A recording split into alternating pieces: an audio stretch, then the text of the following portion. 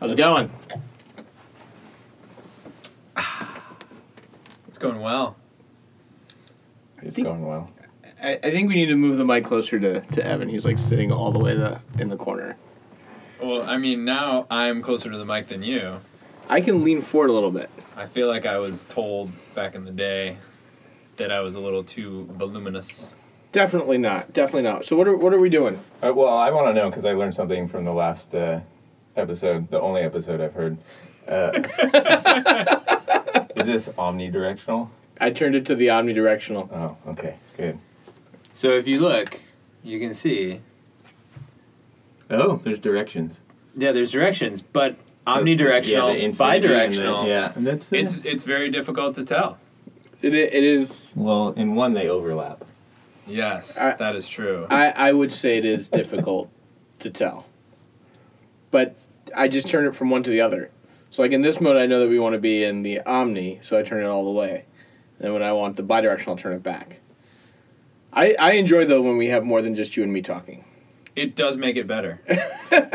Significantly. I started to listen to last week's. Oh, my God, was that terrible. Dude, you say it's terrible. I don't think it was terrible. It's going to be an interesting read. Or the listen. thing is, like, you have no valid reasoning for why it's bad. You're just like, we didn't talk about climbing the whole time. Like, that's okay. I don't think we talked about climbing at all. We did. A little bit. I know we did. There wasn't much climbing talk. It was mostly... So, can we address right away the inconsistency as I listened to not the last episode recorded, but the last episode actually posted? I downgraded. You downgrade in between episodes. You downgraded the push. It was a highly recommend 3 times in the most recent episode, and by this last week, you were like, nope, not a highly recommend. It's just a recommend. I'm trying to be more persnickety about what I highly recommend. But not in the moment. No, in the moment, in the moment, the emotion overcomes you. I'm a bit emotional. Yeah, in the moment, I'm emotional. Let's like, this is a highly recommend with the potential for downgrade once I calm down. Okay. Let's do the intro. Welcome to the South Beta Podcast, episode number 11. We are almost officially up to 30 listeners. I'm really excited. Welcome to one man's journey to untangle the knot that is the climbing community with the help of his co-hosts who occasionally know the answer to his climbing-related questions. God damn, dude. I feel like I've been downgraded. You're one of 2 co-hosts today. Oh, no, sorry. We have my co-host and then my guest. I know, he's said like 7 words so far, and you upgraded him to co-host already. I actually missed that part. I was staring at my copy of the push, trying to figure out if I could make an argument for it being highly recommendable. What's your feeling on you finished reading it? You've read the whole thing? I have read the whole thing. Several weeks ago I finished. But when you talk this way, you're not talking to the mic. And I thought it was omnidirectional. It is omnidirectional, but only if you're talking to it. If you talk at the wall... All right. Well, I was putting my beer down, so... Excuse me. You can pick up your beer without looking at it. Yeah, you gotta speak it. And Evan is the one who does this all the time. He takes the hand and he goes like this over the face, and you can't hear what he's saying. But I mean, I can because I'm in the room, but the mic covers it up. Can I see my voice? Can you to know? Oh, okay, I see. So I'm pretty quiet then. The rest of you guys are pretty loud. You can raise your volume. We gotta get you all riled up. There we go. Yeah, get me riled up. And by the way, yes, sir. The knee slapping is far worse than anything I do. The knee slapping is pretty freaking horrible. I give you that. And every time I listen to an episode and I hear the knee slap, I'm like, oh my God, Zach, what are you thinking? That was a terrible knee slap. And it always like cuts the emotion too. Like there's a great piece of dialogue going on. There's a great thing, and then it's just ended with a knee slap. The one time that I will say there was one point where I'm like a knee slap was required. That one point a knee slap was okay. The one where you called it out? I was like that deserves a knee slap, and knee slapped it. So why don't you introduce our guest? Okay. So short version is we have a guest who I call Dave. I really should have invested some time before this to like tell you to not go into that story. It's like the dumbest story I can think of. No one will understand it, let alone find it funny. I find it funny. So because Dave finds it funny, I'm going to share it.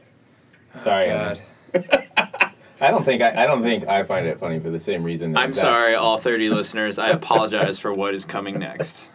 So, when I first started climbing, but like when I started committing to climbing this, like 2 go-rounds ago, I was hanging out in the gym, and for some reason I got it in my mind that this person working at the gym's name was Patrick, and I kept on calling them Patrick, and I felt like he kind of responded to me, but not really. And I was like, what? And so I paid attention, and I realized that his name was actually Justin. And that's our guest, Justin. But I went up to him and said, oh, man, dude, I've been calling you Patrick all this time. I thought your name was Patrick. He says, call me anything but Patrick. And as soon as anybody says, call me anything but, their name immediately becomes Dave in my book. And it's now persisted for probably 3 years at this point. And it's to the point where, like, when we go to the gym and I see him, I go, hello, Dave! And he turns around and waves. Yeah, that's all true. That's the story. Well, I have a little bit to add on there. Again, I am sorry, listeners. I am... Well, I mean, it is a personal thing. I don't think it'll interest a lot of people. But the significance of Dave and me being called Dave, despite the fact that I've never been a Dave, is that when I was in high school, I had a math teacher who I would say resembled Zach, but, 30 years older. And he, all the time, mistook me for Dave. Again, a non-existent Dave, but...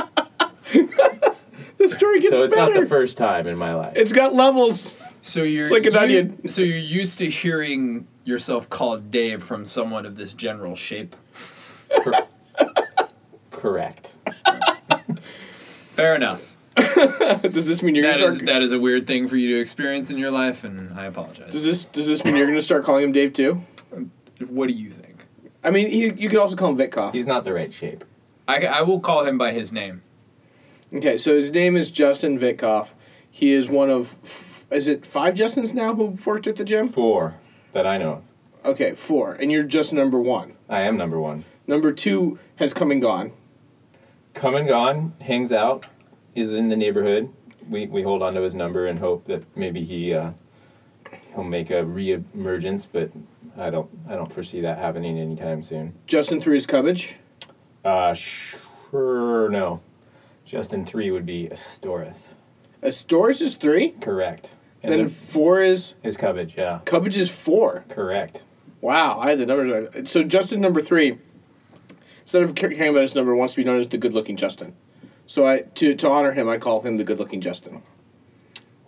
You could have called it, but you didn't. He did, so he's the good-looking. I didn't have that need, but fair enough.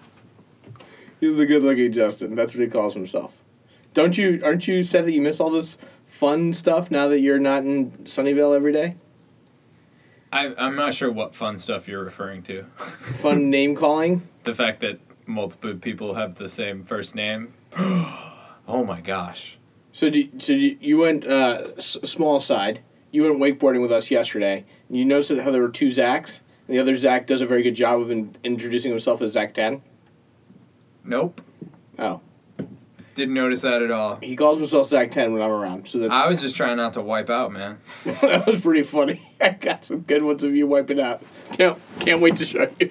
I'm sorry. I'll put that another sense because I did wipe out, but I was trying to go as long as possible before wiping out. You did pretty good. I'll be honest and say that I did better than I thought I would. So. Oh really? Yeah, I didn't think I would make it all the way around the whole thing. I just kind of expected with your athletic prowess to be like completely diminished by your skill and ability without any time on the water. Like I was expecting great dominance by the doctor Evan Pierce, in all forms of physical activity, and I was gonna feel completely wanting. That's interesting. I've never been dominant in any field of activity without a whole lot of practice. So So you're shocked by my expectations, but they were still my expectations. Yeah. I kind of always can't have tell me gone how through. I feel. I've sort of always gone through life feeling like I can be pretty good at something with some practice, maybe above average for beginners, and then in the end, never excellent at anything really. Okay, Dave, have you ever been wakeboarding? No. Do you have any desire to go wakeboarding? I wouldn't call it desire. What would you call it? I mean, there's intrigue. Like, I'm not going to fight that hard against it. Yeah, but I mean, so here's If the you thing. found yourself on a wakeboard behind a boat, you wouldn't be upset. I wouldn't object, but do I want to take my entire climbing gym staff on a staff party to a wakeboard park? I'm not wild about the idea, but if they were, then I would tag along, and I'm sure I would make a fool out of myself very quickly. So the kicker to this yesterday was that I ended up talking a bunch of my coworkers into coming, and there were like 6 people from my office there. It was pretty fun, and like I brought my boss, who is relatively unathletic, but on the way up I made him listen to the last episode of South Beta podcast, and had a blast with it. And so it was my boss and the other Zach. So Modoff and Zach were in the car, and at the end of it they're like, "Well, has a lot of Zachisms in there." A lot of Zach jokes. Whatever that means. I think we all know what it means. Are those is that like another way of saying dad jokes?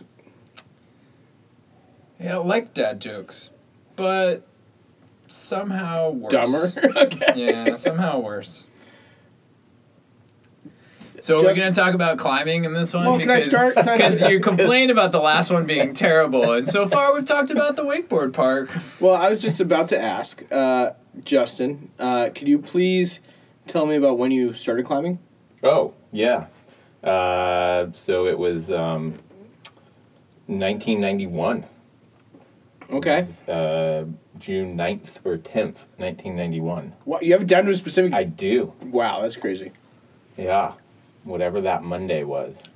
So it's impressive to me because I am in probably year 12 of my climbing. And so you've got still more than twice as much as me. And we're about the same age. We are. Let's back We're a up. year apart, I think. Yeah, I think you're a year older than me. Sure. Okay. I mean, who's counting? Man. Wow, I'm the young one in the group? Yeah, you are. So. I've been rounding up. But I'm so much fatter. Actually, I'm like, someone was like, "Oh, like how old do you think I am?" And I was like, "Oh, you're like 29." And I was like, they're like, "No, like you know that you're 10 years older than me exactly." And I was like, "Oh yeah, I'm not 40 yet." I'm actually starting to round up with pride. Yeah. Have you gone through a midlife crisis yet? If I did, I was half my age. Okay. All right, so you started She climbing. went through a midlife crisis at 50. I mean 20. Sometimes my math is super wrong. Yeah, I went the wrong direction on not Benjamin Button. We've started to realize this when you try and compute the things at the end of the podcast. It takes you a minute. Well, it takes me a minute because, one, I don't have all the data, so I'm waiting for you. But then also, I'm like, I'm trying to remember how much I am. Okay, And I'm trying to not misrepresent it. maybe you should think of that before you come into the episode. A little preparation. I don't care that much. The truth hurts just a little bit. So Dave. Oh, what I was going to say is that I actually can't even remember what year it was specifically that I started climbing. I wouldn't say... I have it narrowed down to one of 2 years, but I'm not really sure which one it Oh, was. speaking of which, I have another thing to correct about this. So I was talking to my mom, and she apparently heard the podcast somehow, and it was not that... Somehow. Did she get a business card in the mail? I think she might have been... Somehow. I think somehow she heard that there was a podcast. I can't imagine who from. I think she might have been out here visiting with my dad, and I may have forced him to listen to an episode. Okay. And they corrected the part about us skiing or climbing when they were tired. We would ski when it was raining. So when it was we would climb when it was raining. So we'd go up to go skiing, and it would be raining, and they're like, "We're not going to go out; it'd be too cold." And they're like, "Okay, so we'll go climbing." Where's this? This was at a Green Mountain rock climbing gym in right outside of Rutland, Vermont. Okay. Never heard of it. Yeah, Me it's a pretty small ass gym. I think your ice box would probably be about the size Okay. of the gym. Maybe a little bit bigger than that. Maybe 2 times the ice box. But that's it. Let's put it this way: this gym compared to Belmont would be gigantic. I feel like actually in a lot of comparisons, Belmont's fairly gigantic. It's got a Yeah. gigantically awesome staff. It does at that. Yeah. Justin, you were saying about your... Of my beginnings? Yeah. Yeah, so it was June of 91, and I was at a summer camp in the Santa Cruz Mountains, and they had a climbing and rappelling and zip line tower. And so I was signed up for their climbing activity and fell in love with it over my week or two of summer camp, and by the end of summer, I did a couple weeks there over the summer, and by the end of the summer, I just wanted to climb. I didn't care about the archery or the rifle shooting or the whatever else it was I did, but I wanted to climb, so I came home and talked climbing all the time, and my parents said, find a guide. So I did. I went to the local mountain shop, which was, at that time it might have been Western Mountaineering, but it eventually became Bugaboo Mountain Sports in downtown Santa Cruz. And there was a guy there who was the local dude for going outside. And he gave a ground school maybe like once a week on their little demo wall in the mountain shop. And I did that and learned my knots and how to belay, and then started going up to Castle Rock with him, and probably went up there once or twice a month on the weekends all fall. Christmas came around. Everything on my Christmas list was climbing gear. I think I probably got my first rope and my first harness and some carabiners and webbing, and pretty soon I had more or less what you would need to set top rope anchors. And within probably a year or two, probably less than a year actually, I was meeting kids a little older than me who could drive, and we were going up there on the weekends on our own, top roping and starting to lead climb. And then that was 2 or 3 years of just climbing outside a couple times a month on the weekends, and then Pacific Edge opened.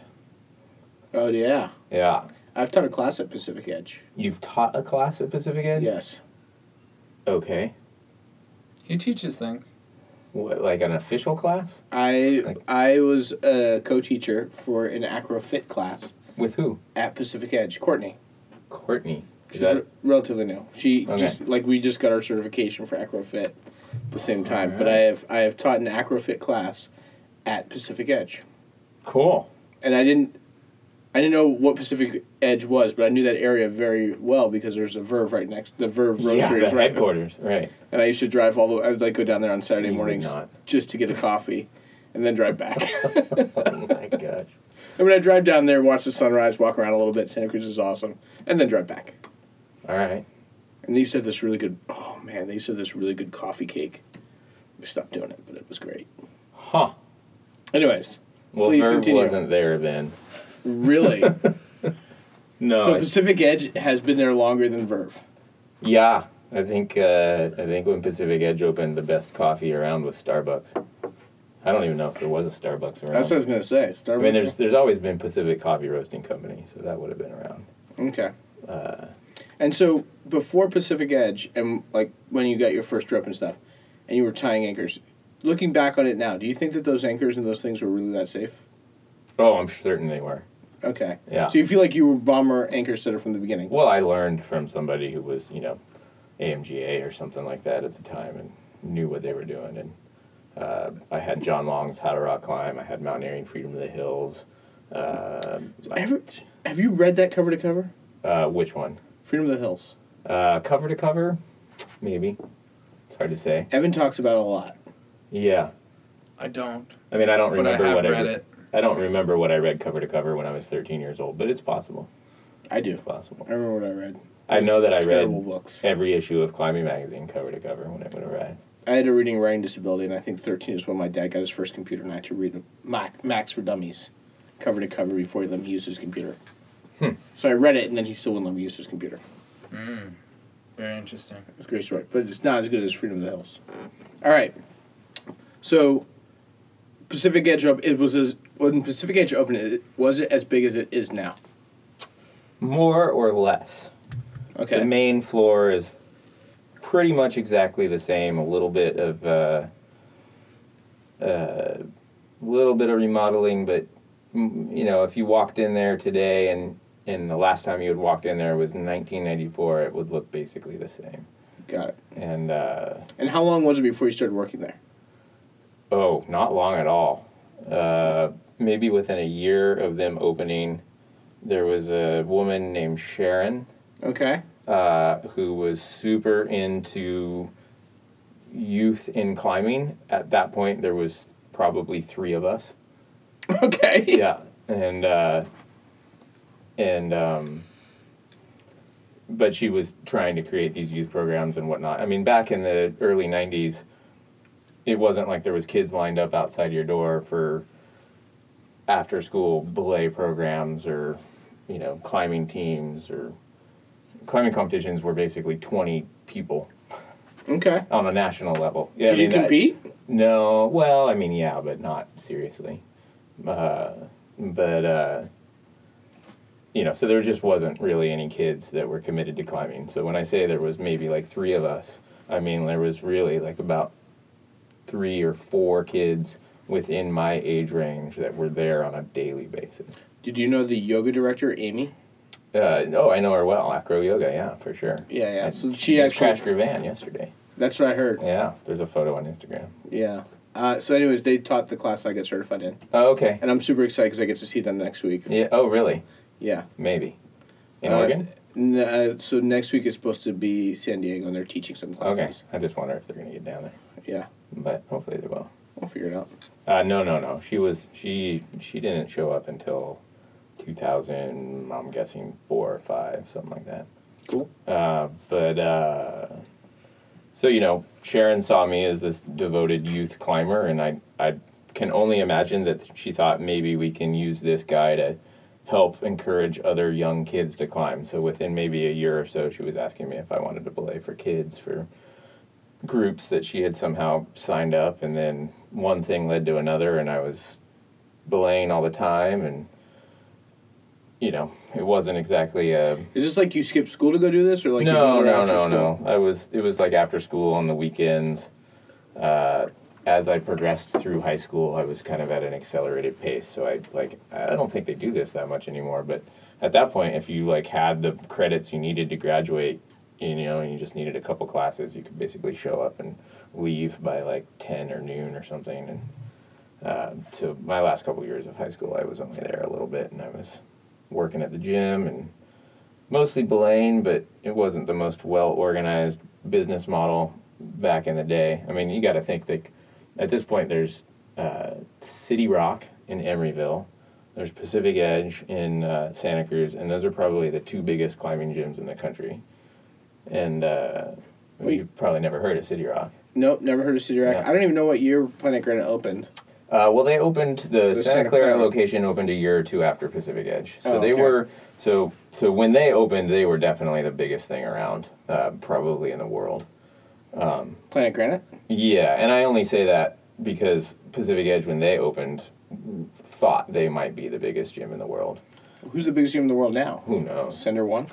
Maybe the new one. The new one's pretty big looking, but I have no idea. There's so many gyms. I don't think anybody's keeping track. But Evan does. Evan goes around to other gyms and then reports back. No, I don't. You used to. Well, I mean... You reported at least once. what feel are like we you talking about? I feel like you've reported on this podcast at least once. Do we need to do like a timeout and you get another beer? No, not yet. Okay, you just let me know when. what's the biggest gym you've been to? I mean, probably Planet Granite Portland. Okay. You haven't been to Stone Summit. I thought you traveled to Stone Summit for a comp or something. No, I never tried. Like, the only comps I ever traveled to are in the Bay or Sacramento. I've had people walk in from Atlanta and say that Stone Summit casts a shadow, casts a small portion of its shadow over Sunnyvale. So I have no idea if that's true, but Okay. I've heard that's quite a large gym. Well, I have to go to Atlanta, so I will check it Sure. out. Report back. I'm going to Atlanta to check out. I have this terrible dream to visit all the Patagonia stores in the U.S., and there's one in Atlanta. And there's not that many, right? There's like Well, 20 or something. There's 31. 31, okay. Evan's like, this Weird. podcast is going completely off the rails. We're talking We're about not- all the we're wrong not stuff. where we were Ask gonna some go. questions, Evan. No, I am not complaining about where the podcast is going. It's the visiting all the Patagonia stores thing. I was like, oh god, the Patagonia thing again. Well, what's the goal there? There's no goal. Oh, okay. It's like a merit badge. It's like you've been to all of them. Do they have a stamp? Is it like the national parks where you have a Patagonia passport? They do have a sticker, so I've been collecting Oh. a sticker. And it's like, the best part is, they're all the same ugly stick. Like, sorry, they are kind of ugly. But they're all the same, like, ugly sticker well, with they're just, intentionally ugly. with just a different word at the bottom, which says the store that you've been to. All right. Except for Chicago. Chicago only has one sticker for both stores. They have one Instagram for both stores, but I did get a second sticker from the second Chicago store that I was able to use. They're proud of their ugliness. Fair enough. That's Evan's excuse for, like, this is over, move on to the next topic. Let's go. Sure. So, okay, when you were climbing at that point, what did you find fun about climbing at Pacific Edge and belaying and working there? Like, Oh. what was the drive? I don't think there was anything fun about working there at that point. I think it was the first paycheck I'd ever received, so that worked. But you enjoyed climbing still. Oh, for sure. And what was the fun there? What was the fun there? That's a difficult question to answer, but I think a lot of it had to do with the fact that I got to hang out primarily with people that were much older than me. Okay. And there was a sense of learning what it was like to be, I don't know that I want to say an adult, but at least some semblance of adulthood that I hadn't experienced before. By the way, if you want to curse or handle, Oh, I can say fuck all I want. Yeah. I can. Yeah. No, I We know. have the explicit rating. Yeah. All right. Cool. I'm very. What was the general attitude of people at that time that you were interacting with towards the gym, towards climbing in the gym? I Oh, think the- it's interesting yeah. because gyms were just, this was the beginning of like now at this time, and we're talking, 25 years later, climbing gyms are huge and they're kind of everywhere, and it's, it's getting to be relatively big business. Not big business, but like, I think it's fair to It's- say there's that a fair it's- amount of money in it. It's Sure. not football, but it's. I was going to say that it's nearly mainstream. I'm not ready to call it It's. fully mainstream. I think that's fair. It's nearly mainstream. Like where and certainly in our gym, where we've got programs that we do with the cities where it's like summer camps and like YMCA's, and we run our own summer camps and then after school programs. Like it's in the mind of the American public. It's hard for me to find a place that I go to that I can't find a gym to climb at if I wanted to. So basically, when I was in Chicago, I looked up. They didn't open early enough for me to get there, but like there was a couple of bouldering gyms in Chicago that I could have gone to. yeah. There's stuff in Fort Collins, Colorado. There's a bouldering gym that I could have climbed out when I went to visit my grandparents. There's gyms all over the place. And there's gyms all over the place. Although I would say Fort Collins, anywhere if you mention anywhere in Colorado and say that they have a gym, that's not really pushing it. I think what you're talking about when you're looking at ubiquitous of climbing gyms, you're talking about places in Florida and Alabama and I think like- the Northeast is also a big case where there's not a lot of mountains. There's not a lot of stuff to climb out there. But that's incorrect. there's two places: New Hampshire and the Gunks. Nobody else talks about anything else. Well, like you understand that the size of New England means that like they have more like destination class climbing in New England, like closer to every place in New England, almost every place because Maine is huge, but like Rumney is closer to like every state in New England than we are to Yosemite from the Bay Area.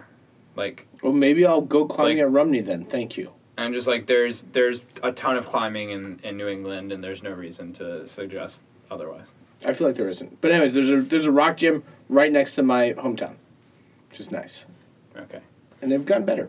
So, okay, we asked them this question. We never got an answer. So, well, because we derailed it. I'm not sure what the question was at this So point. I'm going to go back to the question. So now climbing gyms are getting pretty close to mainstream. Very well known. People doing stuff in climbing on the national news. But back in, 25 years ago, that wasn't the case.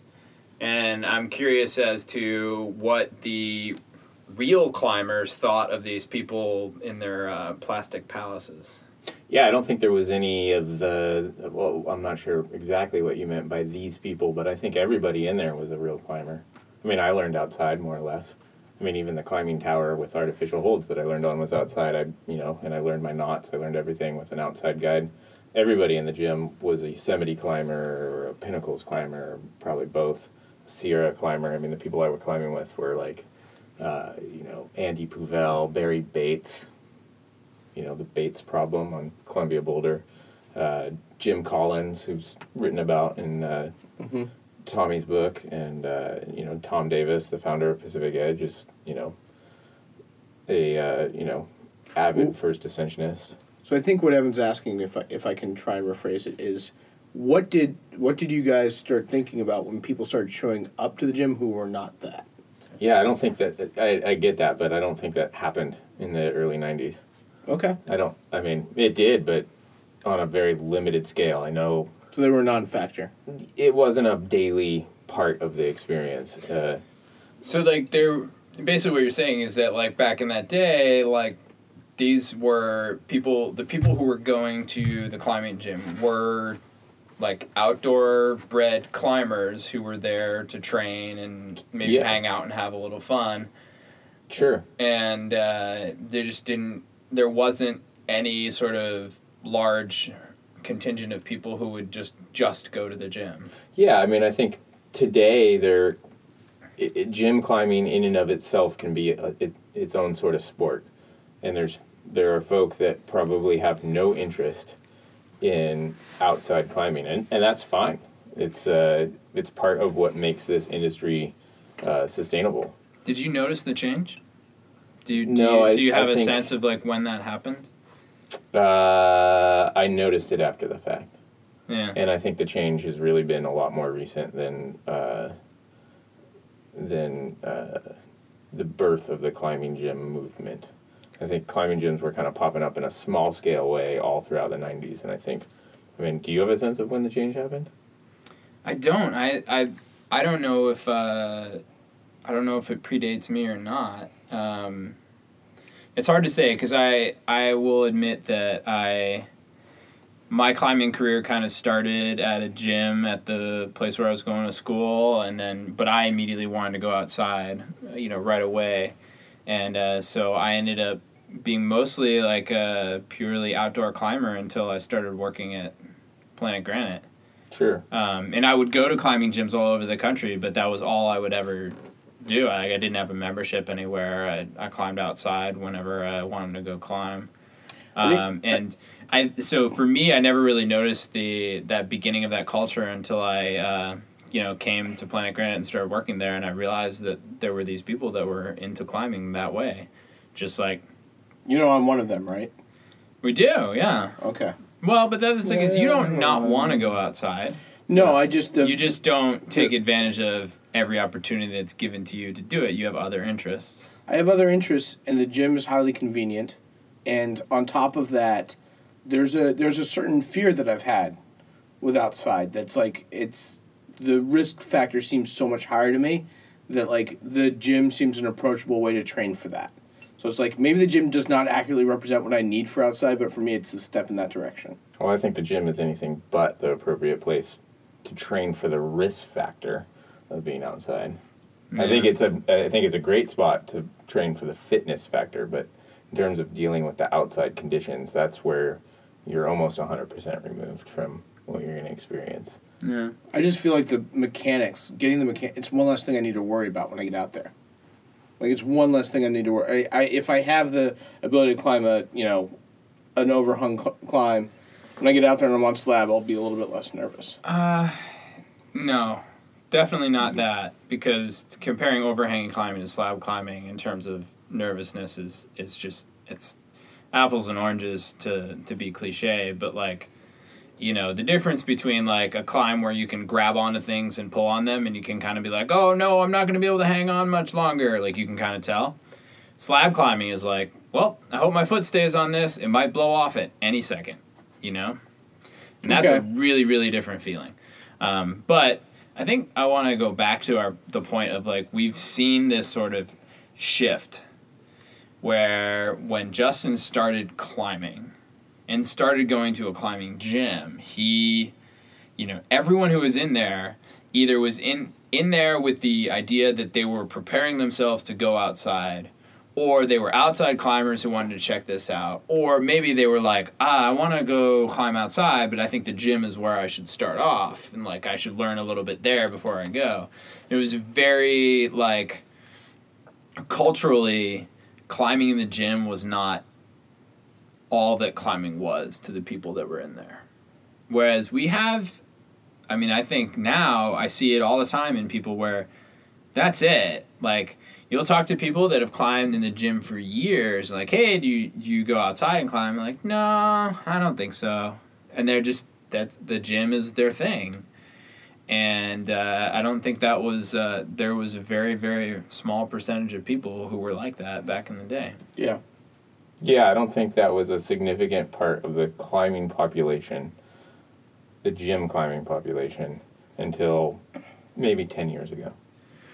And what do you think changed it? Do you think it's just a little bit more accessible, a little bit more mainstream, a little bit more known, and so you get these people who maybe would have stayed away otherwise, but they know that this is an option, right? Or do you think that, and this is kind of what I would guess, I have no evidence to back this up really, but I would guess that climbing gyms have just gotten better to the point where they offer more options and there's enough variety. So for example, at Planet Granite, I know in Belmont we have a rotation where every single climb in the entire gym, from every bouldering problem, every route, has changed within 2.5 months. So if you come to our gym and then you don't go back for 2.5 months, you come back 3 months later, every single thing in the gym is going to be different. Yeah. And so I think that is that sort of forcing that variety, it allows people to keep pushing themselves and keep exploring new movement and keep the interest in the climbing, despite the fact that they're just still going back to the same place week in and week out. Does that make sense? I think if you didn't have that from your gym, if you had if you had climbing routes going up sporadically with people who maybe are just volunteering to set or just doing it because it interests them, then you're gonna get it's gonna be less fun to just keep going back to the same place. Yeah, I think that what you just talked about was very much the approach in the early days, and that had to do with a lot of things, it being a community-driven thing. So when it's a community-driven thing, you're of the community that you're for, and you're by the community that you're for, and so it's an insular sort of environment. I don't want to say it's esoteric, but it's kind of, it's not necessarily inviting to everybody else, the outside world.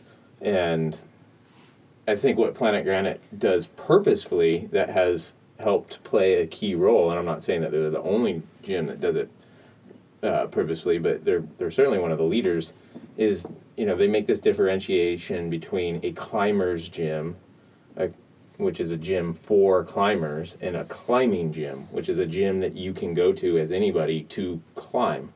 And that, as a distinction in the industry, is still relatively new. I think we're still discovering what that means. So hold on, wait. My question for that is, I'm not sure I understand. You definitely had some very obvious intent for where you feel Planet Granite fits in one of those two things, and I'm curious about which one it is. I think Planet Granite is very explicitly trying to be a climbing gym, and that's not to say that they're trying to exclude climbers, but a climbing gym is a gym that anybody can feel welcome into. Right. Whereas a climber's gym you go to because you already are a climber. And if you're not already a climber, you're going there because you want to be a climber. I think there's another category, because I think those two categories are great. There's yet another category of climbing-ish gyms, which are gyms that offer some small measure of climbing. So if you go to a sports complex and they've got a little climbing wall, they've got a thing like that. That's also considered a gym. It's not for climbers. It's not really, in my mind, not really by climbers, but they're offering climbing as well as some other things. And so my only concern is when you talk about it that way, a gym where everybody can go to and climb, I want to really exclude that third category of gym from that. Well, that's the kind of gym that has a climbing wall. It's not a climbing gym, or a Right. climber's gym, but it has a wall, and it's kind of a novelty or something. they exist. Oh no! But I'm saying that the climbing wall aspect of those facilities is more to be able to put it on the list Check of a box, offerings. yeah. Yeah. But it's not necessarily a leading factor in its offering. Yeah, I'd agree. But I also, like I said, I don't have, and maybe it's just me personally, but I don't have a ton of respect for that type of climbing situation. And so for me, I want to make sure that we're not including Planet Granite in that. I have a lot of respect for Well, I Planet mean, Granite. I think. I think that Justin and I were successfully leaving that out of the conversation altogether, and then you decided to throw it in there only to try to eliminate it. So it was an I know our an audience. interesting I hadn't tactic. thought of it. Yeah. It's like, oh well, there's this thing over here, and I want to make sure we're not including that. I'm like, yeah, well, that's We're not that's including why- it in the same I bag. hadn't even thought of it, but it's a fair point. I mean, I think it's a fair point, especially because it helps the industry. So, I mean, we might not want to include it in our sort of definition of a climbing gym, but I think the fact that those sorts of walls are popping up in sort of mainstream facilities or across college campuses, and you Yeah. know all these, you've got like the party rental wall and whatnot.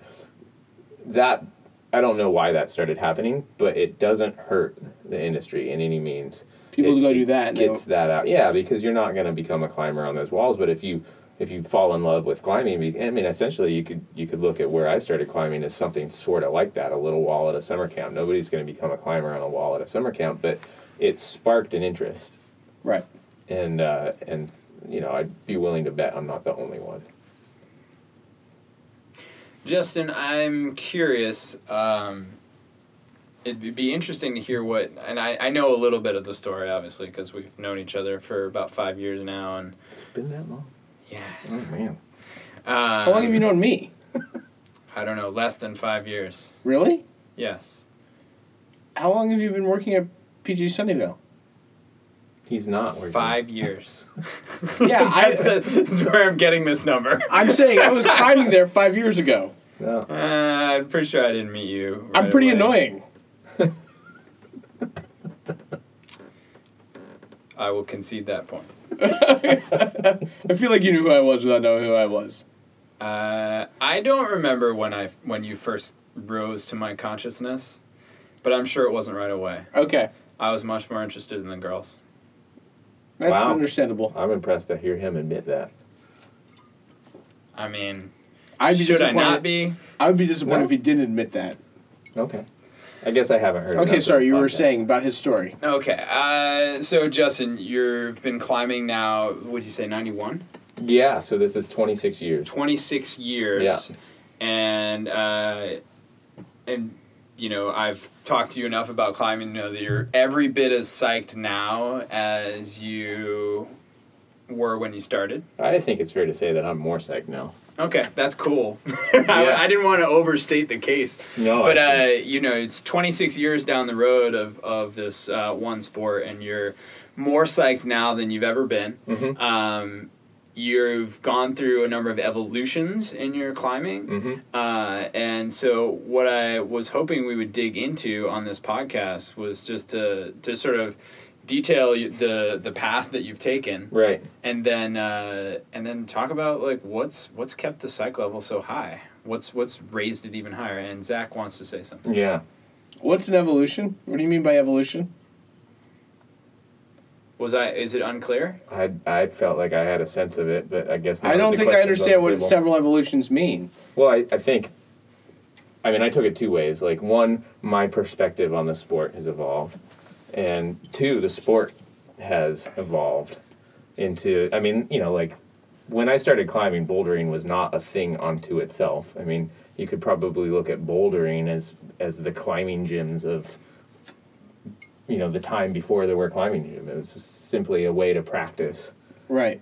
the big stuff without having to get far from your tent. Now there's people who will never tie into a rope and they will only boulder. Or, and climbing gyms are another example of that. And deep water soloing and even sport climbing has become a much more accepted practice. I mean, you heard about all this when you listened to The Push. Tommy talked about. Tommy brushed across what Bolt Wars were all about, and that was a big thing. Are you talking about evolution? Sorry, I thought you were talking about evolutions in terms of Justin's climbing. Yeah. Or evolutions in terms of the climbing. For sure. Justin, have you ever done big wall climbing? Yeah. Do you do it anymore? Not in a while. Evolution. Well, that could be a Did you boulder? evolution. What? Do I boulder? I boulder more now than I ever did before. Yeah. So, this is what I'm talking about. I just want to understand. Yeah. Well, you would have understood if we had just let him talk. And I'll say that I boulder inside now more than I ever did before. I have an interest in bouldering inside now more than I ever did before, and a little bit more outside. But for me, bouldering is still ultimately the way to it's more of my training module than a sport unto itself. Okay. So you don't you're not going for a high ball bouldering. You're just I have. Okay. But we have evolved past this due to various circumstances. So, back in the 90s, let's say mid-90s, as you approached, the end of your teens, what were you into most, climbing-wise? That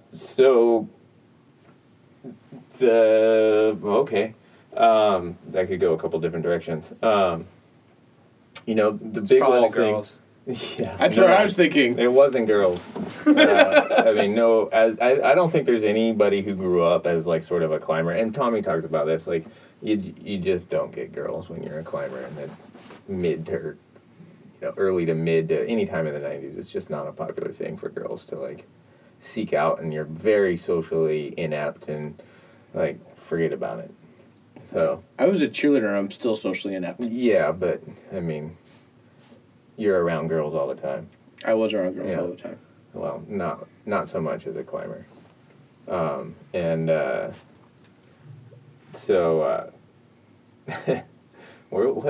You distracted me with your girls.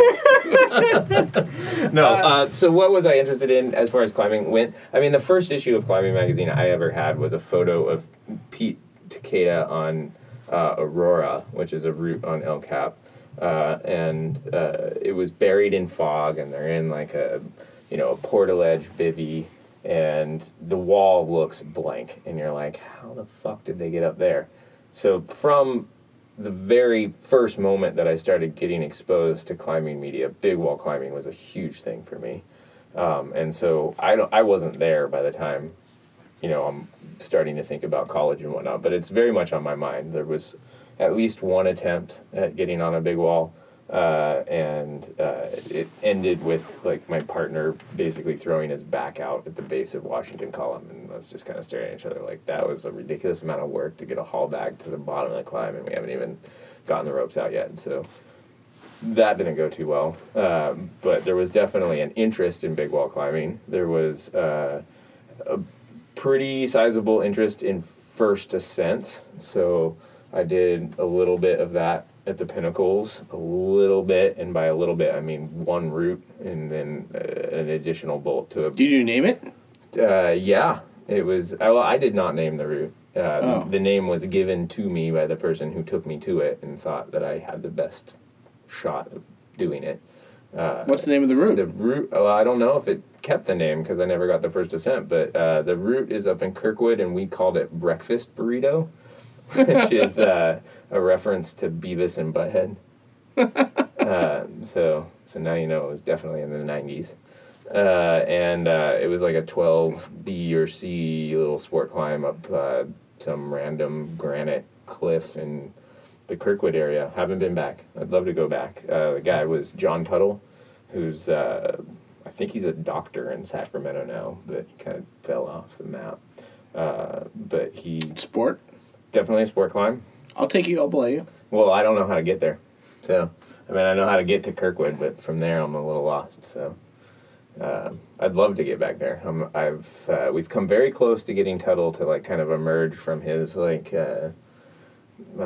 cave. Yeah, sure. I guess he's on Super Topo now. He's an active voice on Super Topo, but he's not returning a lot of emails. So, and I'm not on Super Topo, and I would rather. You know who tends to be on a lot of forums?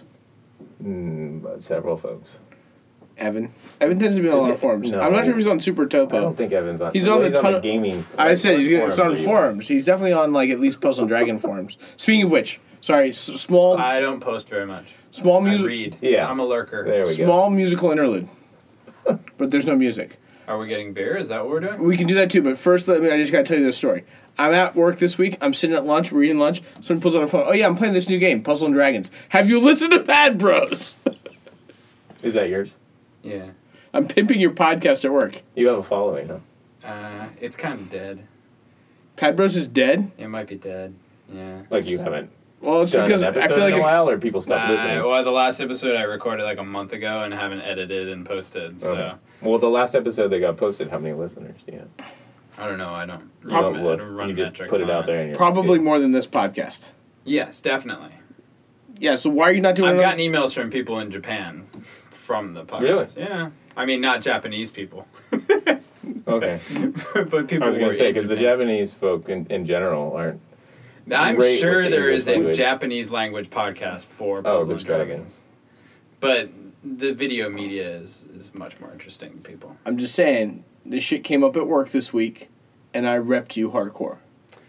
I appreciate that. Great, now time out. And we're back! I wanted to say it. Sorry, another break. Okay, it's your turn. And we're back. Who did it better, guys? Just let us know. We have a Everyone knows. Twitter somewhere, but I don't know what it is.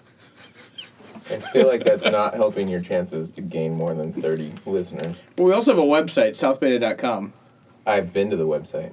I'm working on updating it with some content, so there's like actual stuff. Yeah. All right. There's gonna So- be pictures of me wakeboarding. Oh my god, there's so many good man. pictures of I've been wakeboarding and falling. I got great It's very pictures. interesting to me that you're like glorying in me falling. So you wakeboarding is you with a little bit of water coming out the back holding onto a rope, but you falling is like a masterpiece of like shit flying everywhere and water spouting and like it's entertaining. And it's not just you. I got great pictures of you falling, and I got even better pictures of Fabian falling. Fabian is my boss's boss. He's this German guy. He's really funny, and really fun. But yeah, so he fell kind of dramatically and it was awesome. Do you feel like you fell less dramatically? No, there was one. That was It's awesome. like I feel like almost everyone is pretty equal in the falling is a dramatic. I felt there were a couple there I fell horribly badly. Yeah, like It was awesome. you're like, oh my god, you fell so horribly. It was hilarious. Yeah, but there's no picture proof of it. There's picture proof of yours. All right. Like I wish there were picture proof of mine. What are you looking at now? Just the architecture, the So inside out sort of thing. right above us There's is a West cat. Elm. A what? West oh, Elm. we're under the street. No, we're under West Elm. What's West Elm? It's a Sounds store like a street. Oh, okay. that sells stuff All right. Well, it like sounds furniture. Like a street. I bought my bed at West Elm. All right. It's a reclaimed lumber bed made out of pine wood pellets. Yeah, I'm full of You shit. All right, probably paid too much for it. definitely paid too much for it. That's his motto. It might be the family I motto. mean, it's Definitely played too what much was it? for A it. reclaimed pine wood pallet bed. Yeah, So they went dumpster diving and turned wood pallets into an expensive bed. I don't think you even need to go dumpster diving to find old pine pallets. I think you just go to like any shipping yard and you get them. Like I think it's much less effort than what you think. Okay. We were talking about your climbing evolutions when we took No, a break. no. It's important that we delve into what the appeal of the reclaimed pine wood pallet bed was. Yeah. Why? And why didn't did you not pay Walker to build one for you? Multiple reasons. It was probably cheaper to not pay Walker. I'm not saying no. That's not what I'm saying. I've been looking. Walker is expensive. I've been looking for a reclaimed. He's high quality. I've been looking. He is. I've been looking for a reclaimed lumber bed for a while, and I've done a bunch of looking and trying to find what I was looking for, and I couldn't. I walked into West Elm and I saw what I wanted, and the price was significantly cheaper than other comparable beds, and it's just I like the reclaimed lumber look. That's what Okay. I wanted. What about a Walker special reclaimed lumber? I mean, like, wouldn't that have been better? Well, none of my van is reclaimed lumber. All of my van is like actual go to the store buy lumber. Yeah, but I mean, you still could have had Walker make your bed. I just find it ironic that for how little effort you presume it to be to obtain reclaimed lumber, you're still going to the store and paying for raw material. I pay for tons of stupid shit, okay? All right. I bought $100 worth of boat hardware. That's the secondary family motto. I went to West Marine today before I came here to buy some little eyelet thingies. Yeah. So I can tie down my bike and my van when I go on my road trip this week. That's reasonable. And but I bought I probably need 2. I bought 7, and I bought different types of different expenses. It was ridiculous. I could have walked out of there spending $15. I didn't. I walked out of there spending 10 times that. Is it returnable? Probably. But you're not going to return it. Probably not, because it's hard to get there.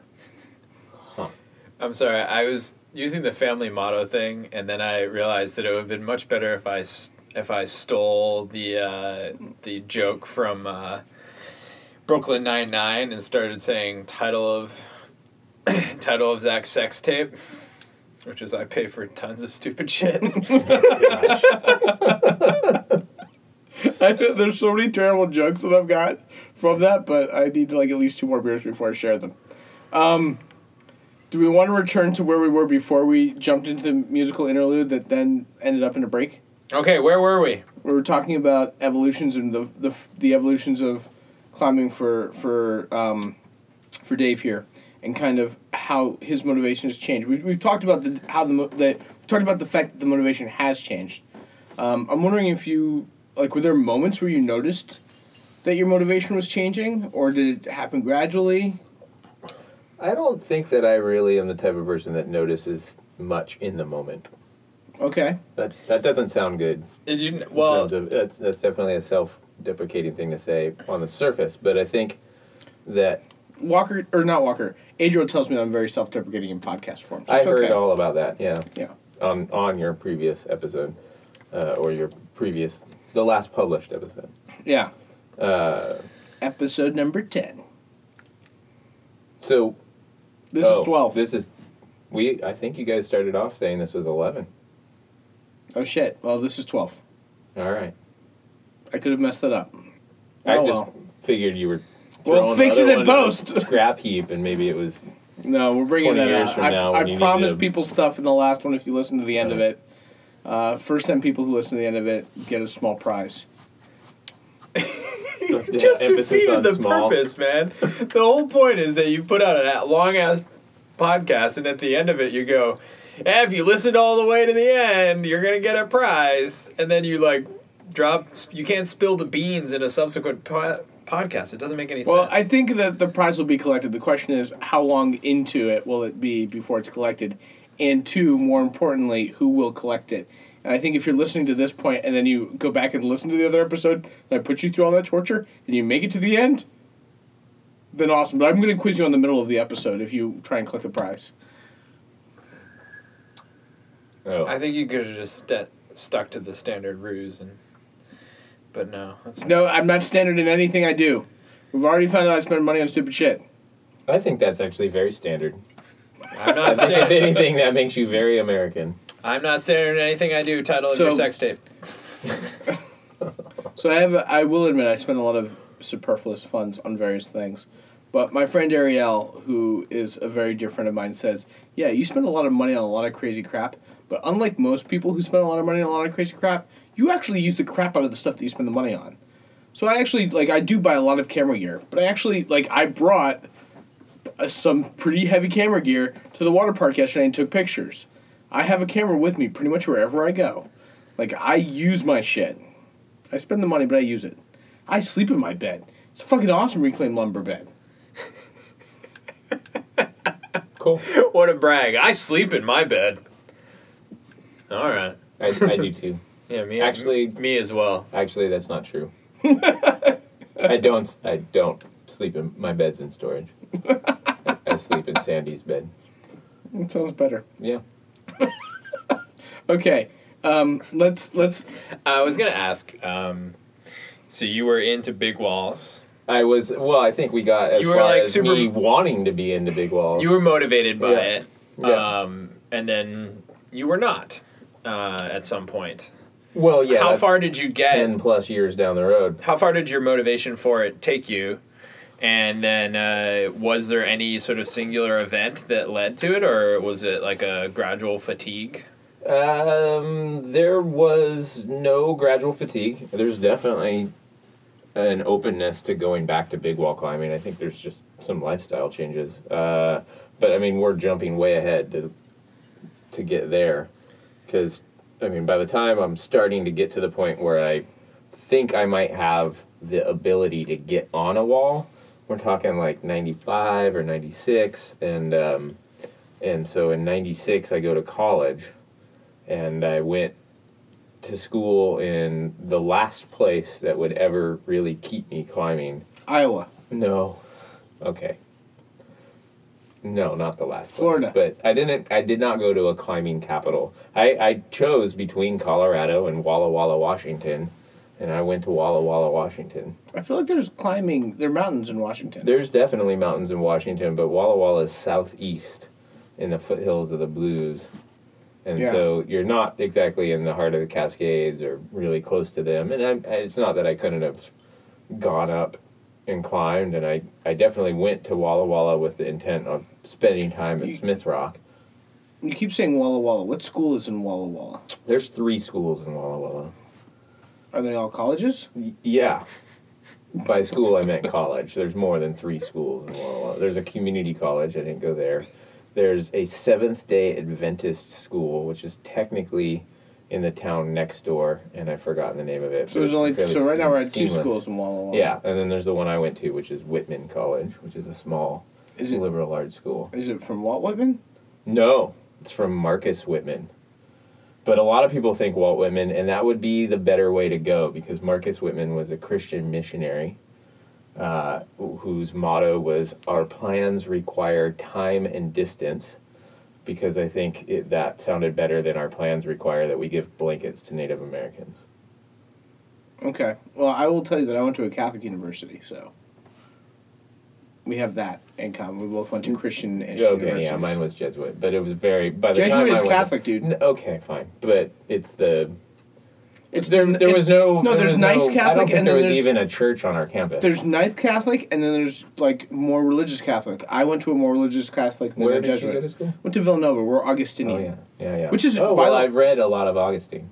Yeah. So, get this, right? Do you happen to know who started the Protestant Reformation? Evan's going to sleep over there. Do you know who started the Protestant Reformation? Just fill in the blank. I could say yes, but I wouldn't remember. Are you going to claim it's not Martin Luther? No, I'm going to say it is Martin Luther. Martin Luther started the Protestant Reformation by hanging his, 31 Treatises on All Saints' Day. Do you know what order of Catholicism he was? He was the Order of St. Augustine. He's the same, like, my school fathered, like, the order that fathered my school fathered the Protestant Reformation. We've got that going for us. But that's not unique. Yeah, well, I don't know which other schools are Augustinian, but I know that ours is. Okay. And it's a fairly well-known. It's only well-known because we won the NCAA tournament 2 years ago. Go Wildcats. Woohoo!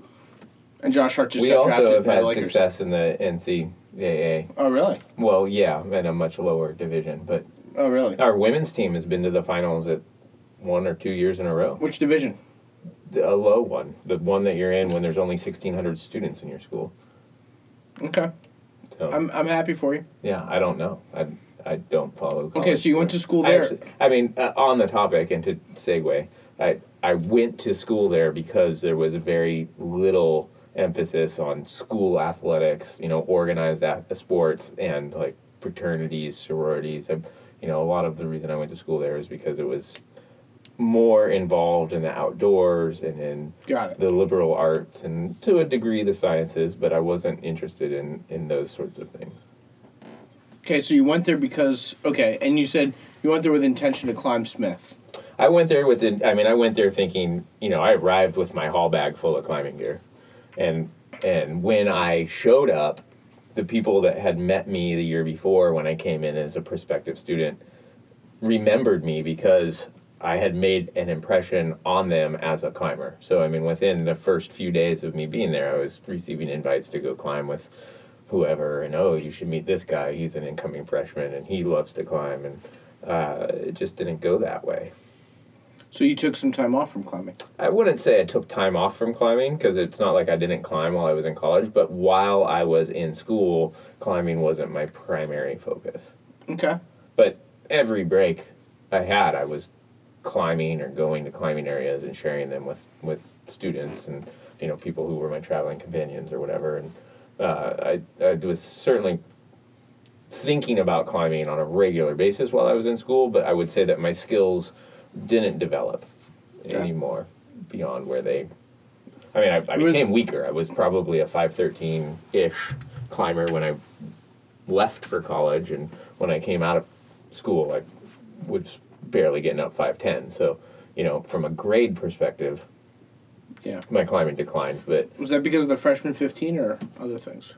We no, found out that I didn't really experience the freshman 15. Okay, because we found out if you lose 5 pounds, you can cycle 30% faster up a hill. All right. That was in a previous episode. Okay. Is that... You're pointing at Evan. Did It was lose his 5 fact. pounds? No, it was his fact. Oh. He's my source of reference on this. All right. Okay, so 5'13", 5'10" climber coming out of college. What happened? Were there no gyms up there?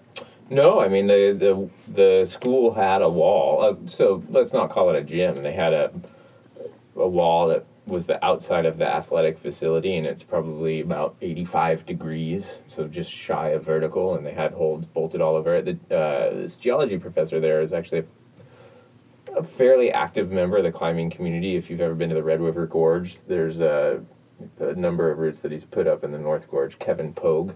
So there's a route there called Pogue Ethics, I think I want to say is the name. It's an early sport route there. I assume he still is, a geology professor at Whitman, and was instrumental in having that climbing wall. And there was a little, I think it was a converted squash court that they had made into like a little indoor wall, but it was such you describe the gym in Vermont as like half the size of the ice box, sort of that sort of thing. So nobody ever went in there because it was just dark and dank, and you'd lose all interest in climbing by stepping foot in there. But the outdoor wall was fun enough. So maybe once a month or something I'd go over there and just see if I could still crimp or something. But did the routes change, or were they set? That not so much, yeah. Okay. So that's not helpful. But I think mostly just the folks that I became interested in getting to know when I went to school were not avid climbers like I was. So the folks that I ended up wanting to hang out with, it's not that they weren't climbers at all. I think they all knew the basics and had a real strong interest in the outdoors, but roping up and going to places like Smith Rock or the major climbing areas of that time was not on their priority list. It was more, kind of being outside, going backpacking, spending time in the mountains, reading Jack Kerouac and the like. So that became more, the sorts of people that I got to know. And so, I would say that as a climber, I continued to develop, but I developed the sort of ideas that are so entwined in climbing more than the physical aspect of it. Got it. And then you graduated, and did you come back here? No. Well, for a little bit, but I spent a year in Japan. Were you climbing then? Yeah. Where were you climbing in Japan? On the beach in Okinawa. There's beach climbing? There is. Well, I don't know. There was. Evan, did you know about this? I didn't. Yeah. In fact, if anything, that was where I really started to get psyched to climb again. All on my own, on the beaches of Okinawa, beach bouldering, literally on my own. Because none of the other JET teachers that I knew, I was on the JET program. What is JET? JET is the Japan... it's an acronym, and it's been a while. I want to say Educational teachers. No, it's the Japan English... No, I want to say it's the Japan... It might be two E's, like the Japan English and Exchange Teaching Program. Something like that. Yeah, but the two elements of the JET program are that you're... better than JEET. Yeah. Get the It's cheat out of probably here. 1E. I'd have to look it up. This is embarrassing at this point. But I spent a year on the JET program. I take away that the boulders were better than the teaching. Well, for my set of circumstances, the JET program is a government program, so there's all sorts of ways that you can go teach English abroad, and you can get your TOEFL certificate and teach in pretty much any country in the world. But the JET program is a little bit different than that. It's a Japanese government sponsored program, and they bring over thousands of mostly recent college graduates every year to teach in public schools throughout Japan. Oh, wow. Okay. Yeah, and so as opposed to being like a TOEFL certified English teacher in a classroom where you're the sole teacher, you team up with Japanese teachers of English, but you're there as a language model and a cultural model more than just a sole English teacher. So the school that you get placed in will determine to what extent they want to use you. And so my school wanted to use me. I went to two schools, one school 4 days a week and another school 1 day a week. And my primary school really only needed me about, depending on the time of year, maybe, on average, maybe 3 times a week. Okay. 3 hours a week. So I had, the vast majority of my time to sit at a desk and do whatever the hell I wanted. And so I read all the books I didn't get to read in college that were piling up. And then after school, you go out and climb. Yeah, I'd go out and climb. Really, were we off topic? Just wondering what time it is? Yeah. Oh, all right. He doesn't have a watch. Oh, fair enough. That's why I got the watch, is because pulling the phone out Yeah. is really rude. But if I wanted to check the time, I just go like this. And say, Yeah. oh, yeah. That's Which casual in class. itself is its own sort of almost phone-like device. It is a phone-like device, but it's much less obtrusive. That's true. It's It's fun. not like a I'm still physical not action. used to it. The full looking at your phone, and I do it all the time, looking at your phone for just Are the you time. guys both wearing Patagonia pants? I think we're wearing the same pants. Patagonia pants. Yeah. I'm buying a fucking pair These tonight. are great pants. Yeah. I'm ordering my pair tonight. I'm surprised for all your Patagonia The thing is, stamps. You don't have a pair of Van what's Gogh your inseam? pants. What's your inseam? Whatever. In is jeans. Like 30 or 32, something like Yeah, that. what's your inseam? 32. Yeah. You know what pants Patagonia makes? 32 inseam. That's it. The only thing they No, make that's is... not true. No, they They only make make... shorts and they make long inseams. They make a 30-inch inseam and a 34, I want. Not on those. I think in those they only come to 32. Maybe. I'll look into it, but last I checked, inseam 32 only. Short people like me are fucked. All right. I roll them Have up you anyways, considered- I was bro. going to say, yeah. Brah! Okay. All right, so They roll pretty nicely. fell back in love with climbing in the beaches in Okinawa. This is Yeah. like, I'm not going to lie, this kind of sounds like a romance novel. Sure. I mean, it was... I'm not in a bad way. Like, this is a romance novel I'd Yeah. read.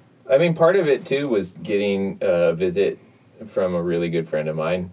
And, I think at that point I had just figured out where the little hole-in-the-wall gym was.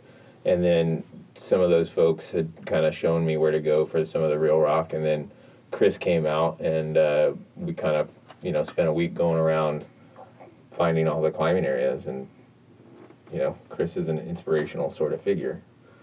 Yeah, all three of us know who Chris is, but I'm pretty sure our readers may not know who Chris is. Well, I mean, it could be We don't have anybody. any readers.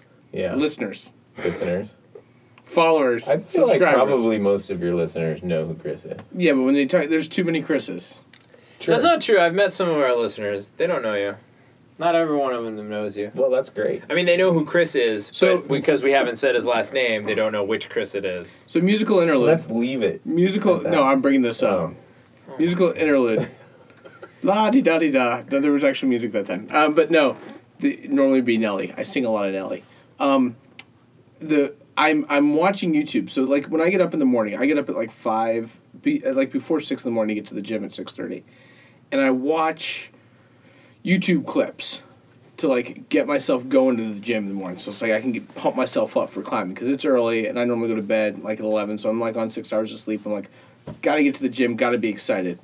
And I'm watching a video, and it's like Chris climbing the giant, like the biggest tree in, the valley No. or in California. Where was it? I mean, it's not the biggest tree, but it's in California. It's a a giant tree ass- in Humboldt County Park. One of the most Arcadia giant. County Park, It's a something like giant that. ass tree. Okay, and who's belaying Chris climbing the giant ass tree, but Dave. Yeah, And I'm like, oh my god, that's Dave. that happens.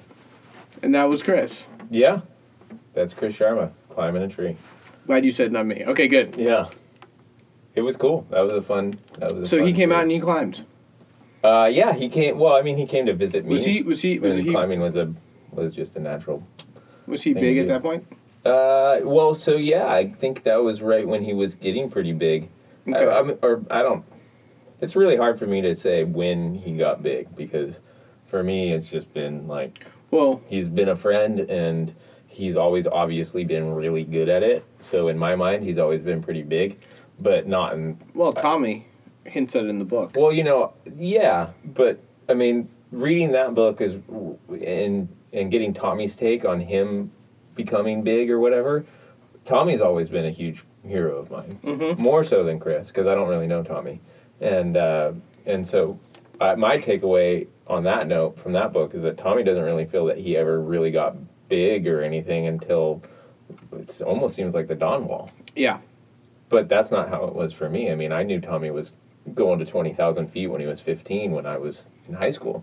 Yeah. I was like, holy shit, who's this kid going to 20,000 feet with his dad, Like, if you were part of the climbing community and you were reading the fine print in Climbing Magazine, you knew about it. It wasn't a secret. Yeah, sorry, Evan has a perplexed look on his face, and I want to understand. No, I figured out what he meant. Okay. Aconcagua? Yeah. No, okay. Which was the 20,000? I don't even know. I'm lost, but I'm okay with being lost.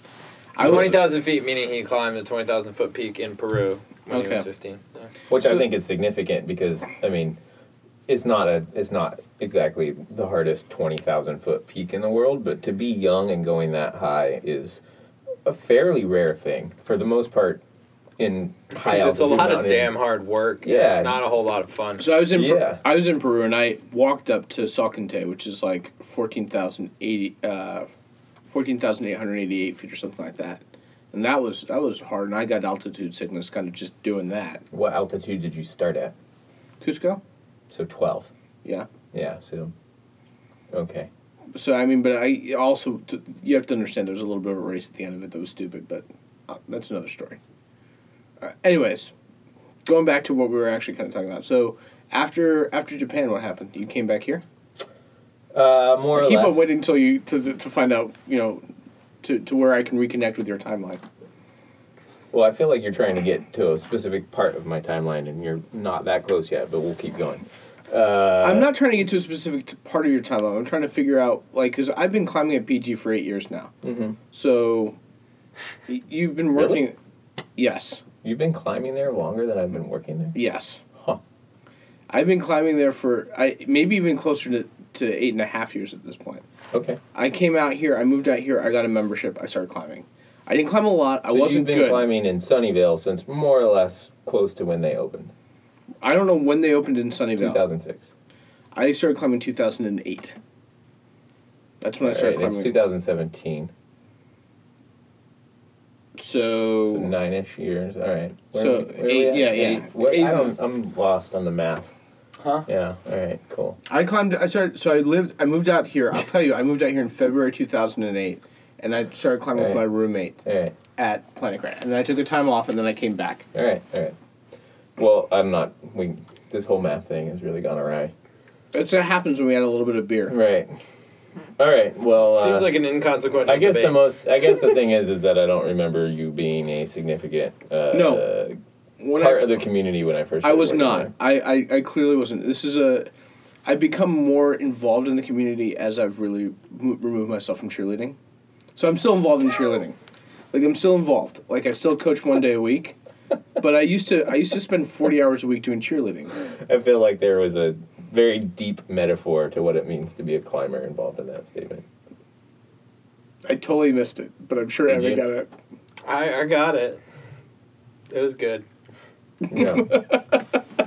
Okay. But I've enjoyed the kind of transition to being more involved in that. And then, unfortunately, I think some people at gym have suffered like Evan when I annoyed him with random useless crap, but he didn't get annoyed enough to not do this with me. So I feel like, definitely some level of success. I feel like I was more on your side than most people. Really? But Justin, You just gotta wait for the laughter to die. Okay. you came back from Okinawa, Yeah. and what was your driving force then? What were you thinking about? I'd saved up a bunch of money and I wanted to travel around the world. Oh, cool. And then what did you do? I bought a plane ticket for something like September, I don't know, I'm going to make up the date, but approximately September 17th, 2001. Oh my God. Yeah. Great timing, huh? Yeah. No. So it didn't go so well. So you didn't get on the plane? No, I did get on the plane. I went to Europe, which was interesting and not too big a deal. And then I went to Jordan for a layover, which got a little weird given the news of the day. And then I went to India, and I had a big beard at the time, like, big. And, like, from the moment I got off the plane and I'm, like, navigating the streets of New Delhi, people are calling me Osama. So that was weird. And then Because of the beard? Yeah. And just, like, obviously I'm an American, but that's the joke. Like, the American Osama. All right. And then I traveled across to the border with Nepal and up into Nepal. And the goal was to do the Annapurna circuit, which is a walk around that part of the Himalaya. And the Nepalese government, in sort of solidarity with the American government, declared their own war on terrorism against the Maoist rebellion that had been going on there for a number of years. And I don't really know much about it, but I was traveling more or less alone. I had met people along the way, and thankfully I had met some really cool couple on the flight into Delhi who were more or less on the same sort of trip that I was on. And so I kind of latched onto them, and on the bus up into Pokhara, the bus that you take from like the Indian-Nepalese border up into this town Pokhara, which is like the main town to embark on the Annapurna circuit. They were like, we've got this place that we want to stay. And then what happens is you're traveling on these buses, and like Nepalese folk will come up and just start making friends with you, and then it's the goal is to like, hey, come stay at our little hotel or whatever. And I met this guy who seemed legit enough, and I was like, I kind of like this guy, and I don't know if it's legit, but it's worth checking out. And you can always say no. And the guy of this couple was like, nah, I'm going to the place I've been to before. I'm not going to trust anybody. And I was like, all right, I'll find you. And so I went with this guy to his family's little hotel in Pokhara. His brother was kind of managing this little hotel, and it turned out to be a really good decision on my part, because really nice folk, really nice. They put me up in a really nice room, and we're kind of in the process of introducing me to a guide to take me on the circuit, and I was kind of the thing that flipped the switch that kind of. Well, there was two events in my not that long a time there. I don't remember how long I ended up staying in Nepal, but one day we took a motorcycle trip up this valley into the kind of the heart of the mountains or whatever, and we're going along, and the family that I was staying with, their last name was Gurung, which at some point I learned was like the class of folks that are traditionally like the police officers or whatever. And for whatever reason, these guys weren't. But we came to these people who were blocking the road with literally a piece of string. So it was like I'm like sitting on the back of this motorcycle with this guy, and these guys are holding a piece of string across the road, and it's like, you got to stop. And so they start talking in Nepalese or something, and like kind of arguing, and then all of a sudden my buddy Mon. He's like, put your feet up, and we're going. And I'm like, whoa, what are we going? And they're like, I was like, isn't that a roadblock? And he's like, yeah, but those are the Maoists, and they're just trying to get you for your money don't worry, I know all my families, all my relatives are like the police officers.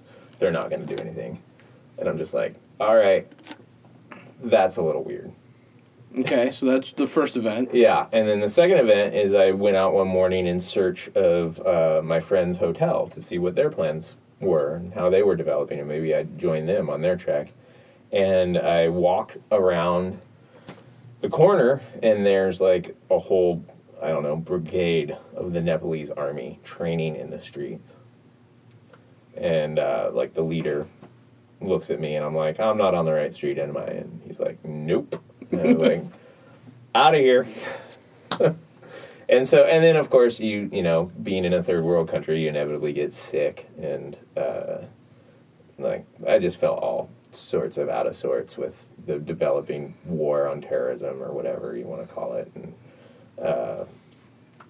That was your last stop? that was, I kind of looked into changing my ticket around, but ultimately just between being sick and the whole world feeling like it was, you know, on the verge of some sort of war, I was like, let's just go home.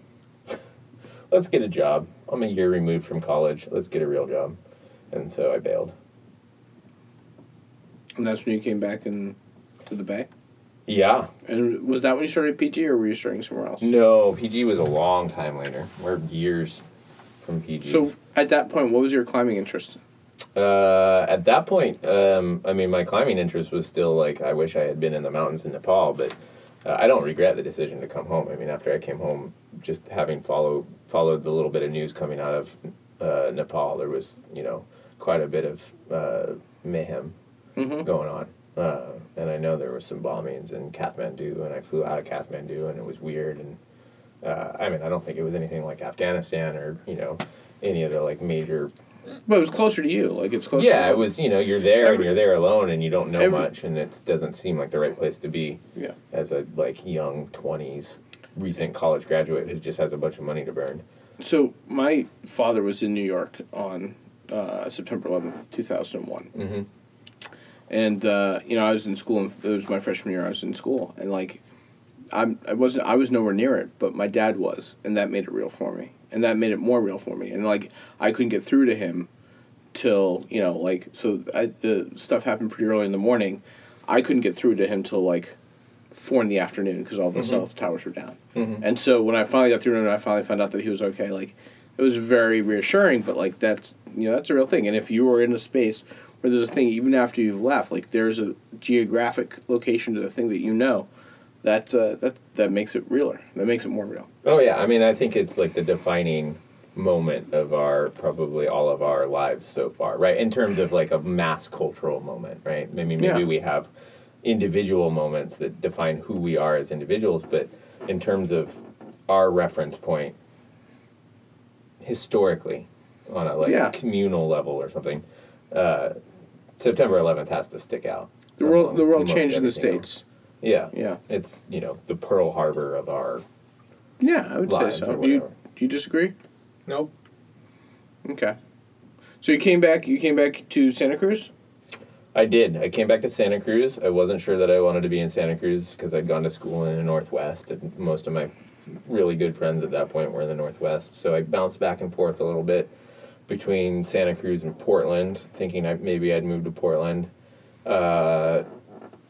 Just living at my parents' house, not really having much ambition. Definitely, you know, it's like you graduate from like a semi-prestigious liberal arts school in the Northwest, and people are definitely offering you jobs. So, you know, you get these letters of like, check out our company, and from recruiters or whatever, and wasn't interested in any of that, and ended up working at a lighthouse. That's fucking awesome. Yeah, Lighthouse Youth Hostel.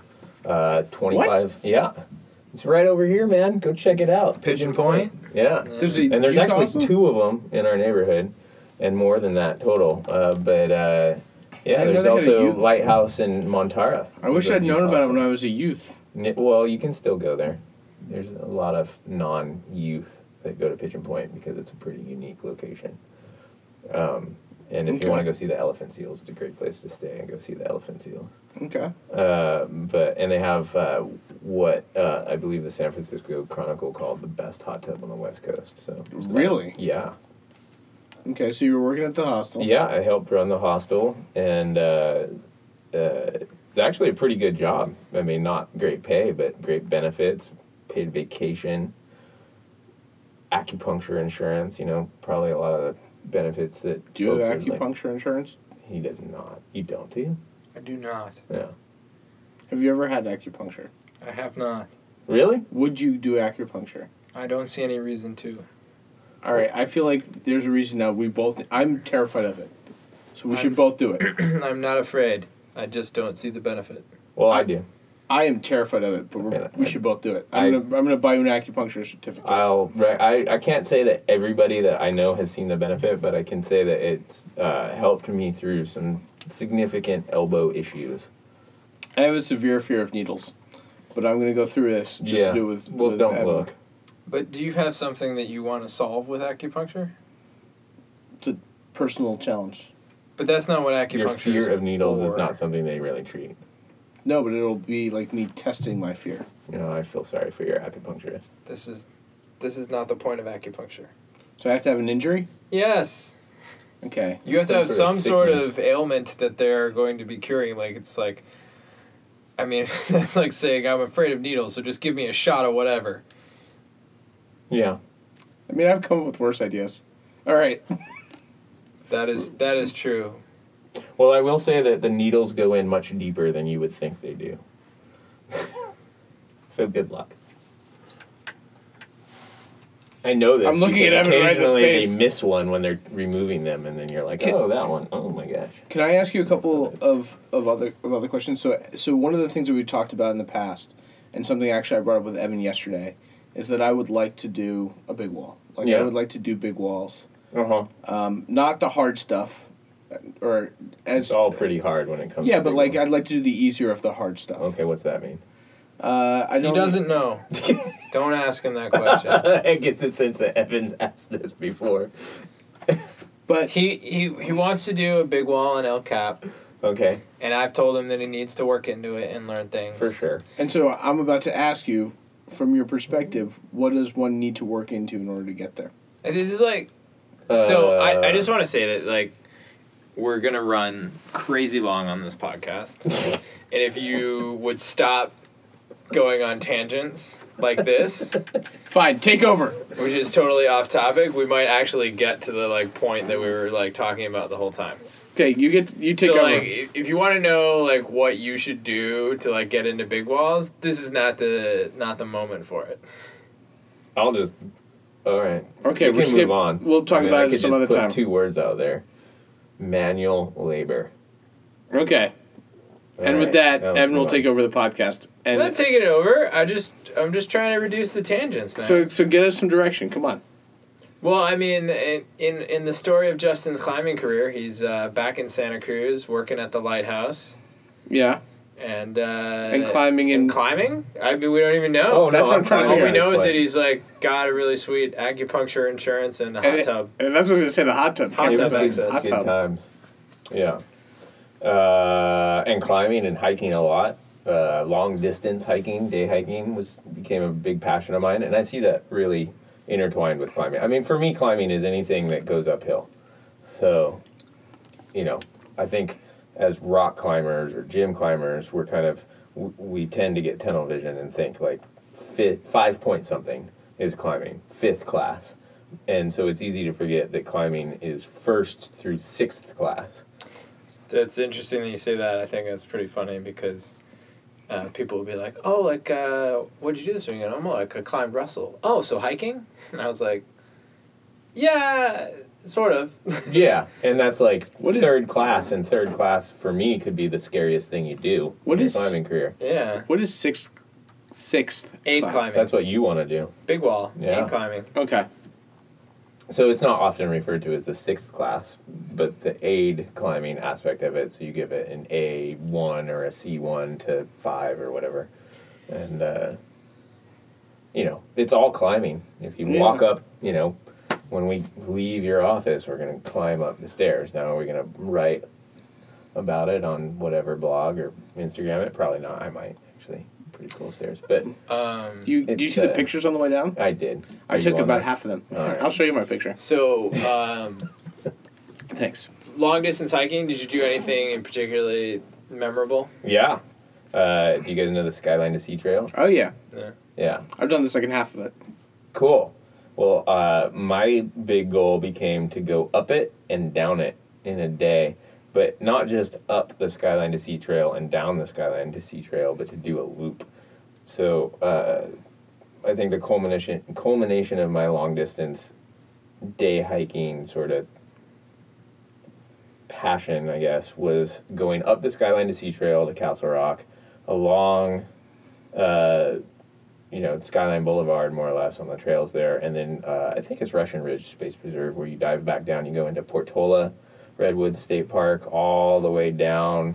There's a deep valley there. And then you come up the backside of China Grade. If you're familiar with Big Basin, China Grade kind of defines the eastern aspect of the park, northeastern aspect. You gain China Grade Road, and then you can come down any one of a number of ways. Middle Ridge, Fire Road, back down into the Waddell watershed and out. So I don't know how many miles that is, but let's say 60 something. I was gonna say I think it's 30 to do the Skyline to Sea. So Yeah, it's roughly. like 60. Yeah. That was a pretty It's a good fun day. beach though. Waddell Beach is Great beach. yeah. Yeah. So you did that? That was a day, yeah. You know how long it took you? About 22 hours. It's pretty rad. Yeah. I mean, it could be done much faster. Now they've got like all this ultra marathon mountain running, and I'm sure it could be done like super fast. But we were walking and just You did it with somebody else? Walk. Yeah, I did it with my buddy Patrick, who literally did it on. Yeah, right. Okay. Sorry.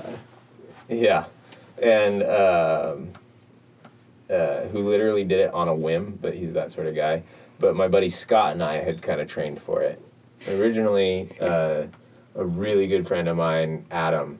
So when I said at the beginning here that there was really like 3 of us climbing in the gym on a regular basis, it was me and Adam and Chris. And Adam and I had originally set out to do this Skyline to Sea Trail thing in a day, and we failed because we didn't account for the fact that once you're about 30 miles in, if you stop for about more than 15 minutes, you just go into like, I'm crashing and now need to recover for a significant amount of time. So we were like, okay, we're going to hike through the night and get to the top, and the sun will be coming up, so we can rest for 2 hours, and then because the sun's up, we won't be able to rest, so we'll just keep on hiking. Well, the sun came up, and we were like 30 miles and done. Mm-hmm. So we hitchhiked back to Santa Cruz. So the second time around was with Scott and Patrick, and we pushed it out. Awesome. By the way, Yeah. if you need anybody in the future for that type of adventure, like the person that will sign up for something that's way over their level that they probably can't do, I'm that guy. Yeah. Well, I'm not planning on doing But anything so, like that in the future. There's never a need for someone who will sign up for something that's Yeah. over their level and that they can't do Right. when they want to complete something. Right. Just so you know. Like, Patrick's not the guy who signs up for it, who's way over his head. He's more the guy who signs up for it, and you're like, yeah, that might work. I have a tendency not to give up. All right. So, what were you climbing back then? I know you said you're. Oh, yeah. Rock climbing. What was happening? What in your was the life? climbing? A lot of Sierra adventures, Tuolumne, the Valley, starting to get into some aid climbing, some failed attempts on walls, some peaks, a little bit of sport climbing. What was the first wall that you had success Successfully on? got up. I would give it the south face of the column, although I think in most people's book it wouldn't have been successful. We tried to do it in a day in the middle of winter. There's have you done the south face? No. So there's like 2 pretty easy free pitches right at the top. Mm-hmm. We bailed just at the base of those simply because we were like, do we really want to go down North Dome Gully in the dark? So we were like, all right, we're good. We did that as a practice run to kind of, my partner at the time, to just kind of make sure that we could work well together to go up the west face of Leaning Tower. So about maybe a month later, we went up the west face. So the west face of Leaning Tower was the first thing I topped out. And then... Cool. Yeah, not too bad. It's a good intro wall. Steep. So you got to be willing to deal with exposure. Okay, maybe we'll do that. If you want to do something exciting. Yeah. Well, is Tuolumne open? It's not No. in Tuolumne. It's in the valley. Oh, it's in the valley. Yeah. And Tuolumne's not open yet, though? No. First of all, we don't have to worry about what's open, because if you want to go do something like that, there's a lot of shit you got to learn first, and we can talk about that off air. Okay. So, that was your first thing. Yeah. So, where to go from there? Did you do more walls? Oh, yeah. I've done a bunch more. Once I got one done, I did like 6 in a row without failure. What's the one that is there one that was like the biggest highlight for you? I would put 2 down as big highlights. Rainbow Wall and Red Rock, simply for the amount of effort it takes to get to it. And then the climbing itself is fairly easy, but we descended off the back. So a lot of people rappel, but you hear kind of horror stories about ropes getting stuck, and we did it big wall style, so you have a haul bag as opposed to doing it in a day and being able to move pretty unencumbered. So with a haul bag, we had talked to a number of people who were like, you might as well just walk off. And the cool thing about Rainbow Wall is you literally top out at the top of the whole watershed off the backside. And so you walk down the entire watershed of Oak Creek, Pine Creek, one of those two. I'm not really sure. When you said Red Rocks, this is Nevada. Yeah. Okay. So that descent is really memorable. The climbing is also memorable, but the descent, just being able to navigate basically an entire watershed, is a pretty cool thing for somebody who likes being in mountains. And you don't get to do that in the Sierra so easily. Like a whole Sierra watershed is probably going to be 100 plus miles. Yeah. But in Red Rocks, you can do it in a couple hours. Yeah.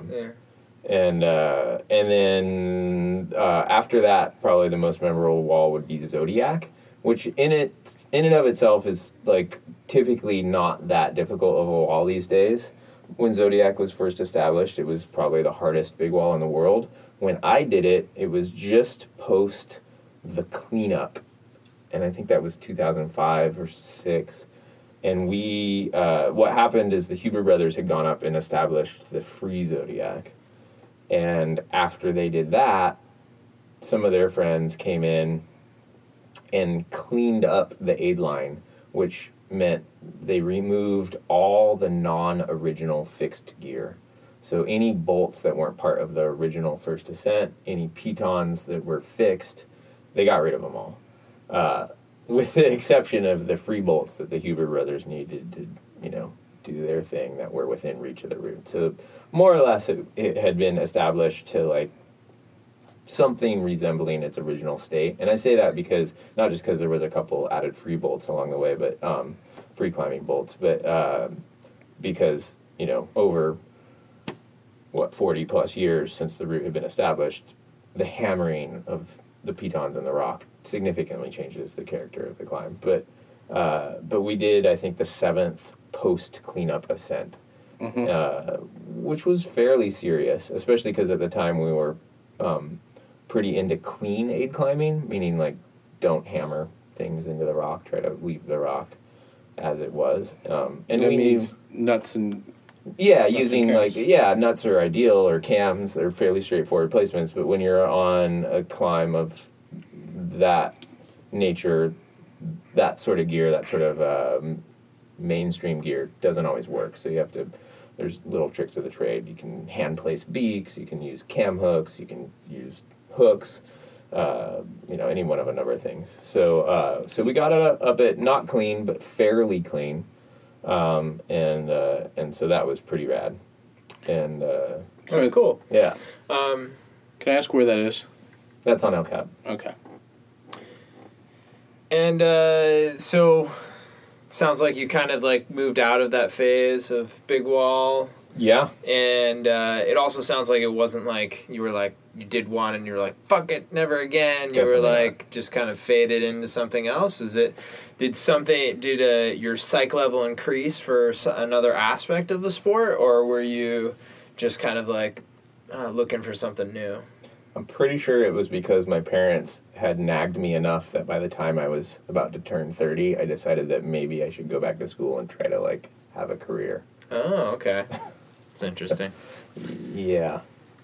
And so that kind of, because big wall climbing, if people don't realize, is generally a pretty large investment in time. Yeah. If you're planning to go do Zodiac, which I imagine took you guys about somewhere between 4 and 7 days. Yeah, it was 4 days on the wall and a day to kind of get established with Yeah. like inner gear. Yeah. And so you're going to the valley. You got to set aside probably at least a week or more. Mm-hmm. For prep. Mm-hmm. Waiting for the correct weather window, making sure that that's not an issue. What if there's other parties on the route that are in your way?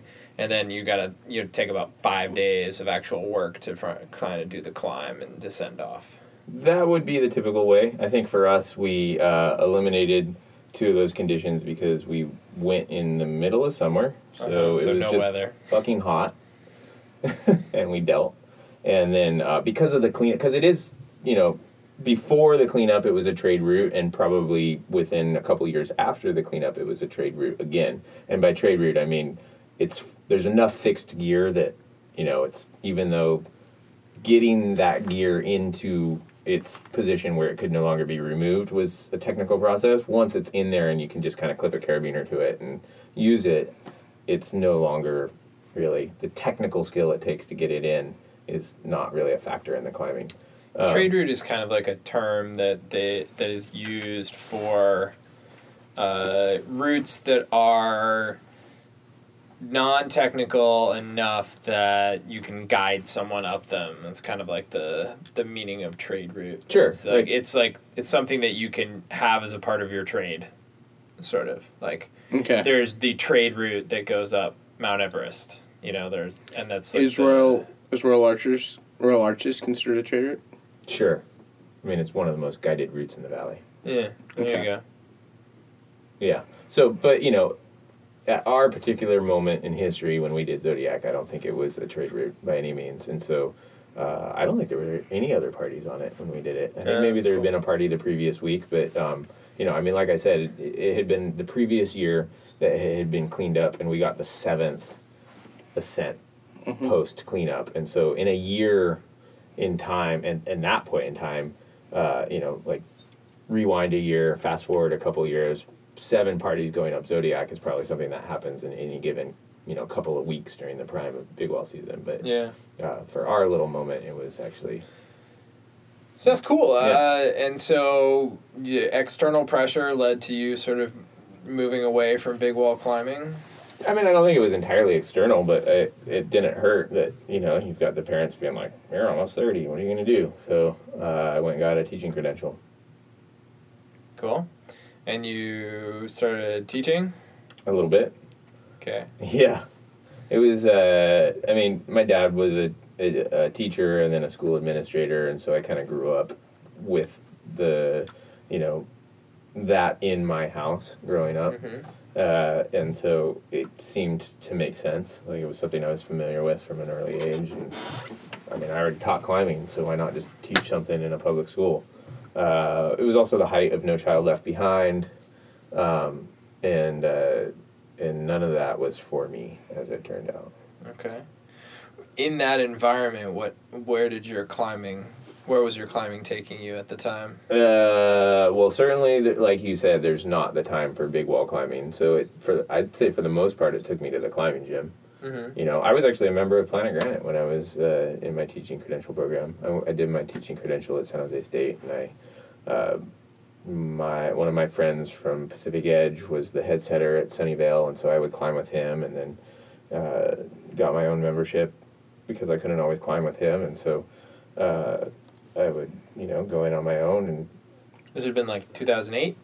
yeah, this 7, was 8? like 2006, 2007, maybe 2008, somewhere in there. Yeah.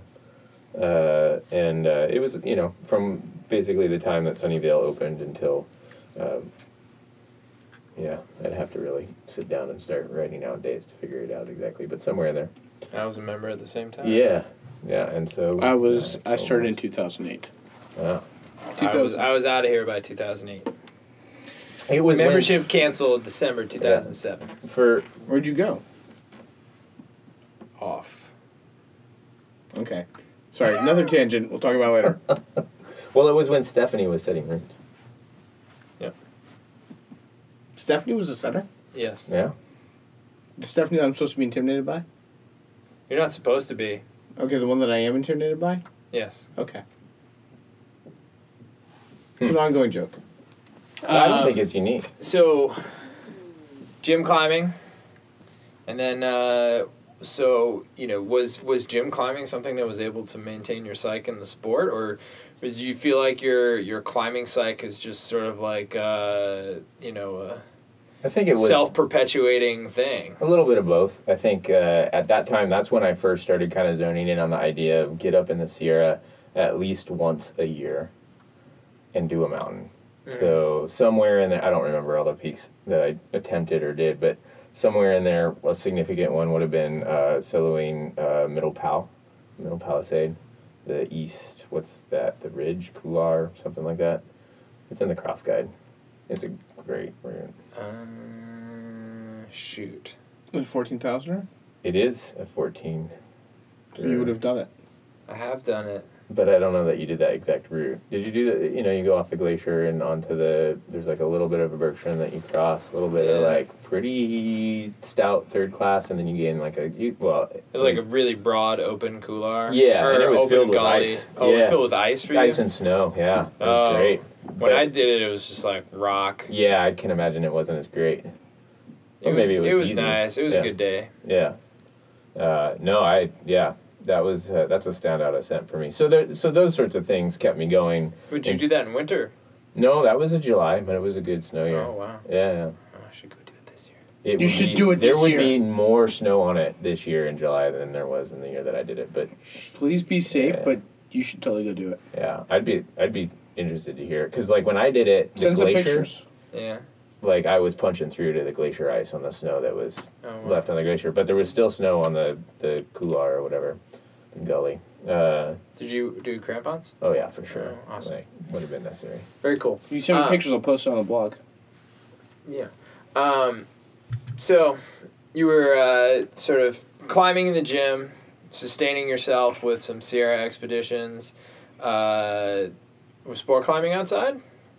Is that, Not a ton, and I just say that because it's not until the last, 6 or so years that I've really started going to any sort of area that I think is significant in terms of sport climbing. Mm-hmm. Probably there was some Gold Wall trips or a jailhouse trip or, if you want to call Pinnacle sport climbing, but I wouldn't. Some of it is. Yeah, it's close. Sport climbing is neither a sport nor climbing. I disagree with that, but I've heard that before.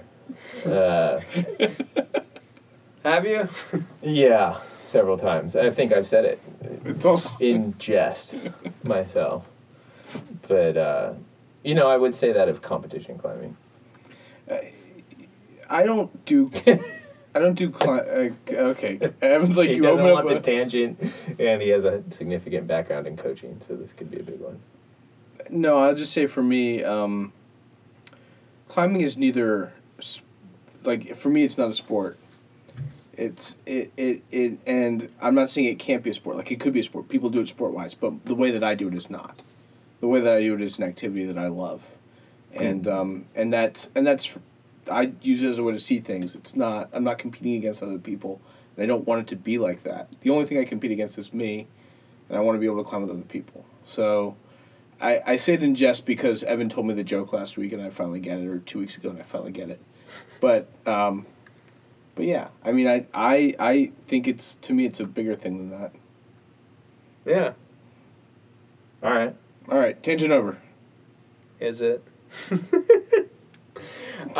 So, what did anything? Do you notice any moments? Were there a moment that sort of inspired your sort of change into sport climbing, or is it just? I don't know if there was like a moment, but I would what? say that being a increasing part of the Planet Granite community has really helped me become the sport climber that I am today. What about it led to that? I don't know. Because I know that there's. I think he was trying to get away from me asking him questions about cold brew. Oh, yeah, no. So, there's definitely Planet Granite, I think, is probably one of the busiest climbing gyms in the country, and there's a ton of people Oh, that sure. come through there, Yeah. and there's a really, relatively big community of psyched, relatively strong climbers that are in there, Yeah. and I think it's really easy to have, it's really there's people that can kind of support their psych all internally. They don't need any external influence, and their psych builds and grows, and it's just all coming from themselves.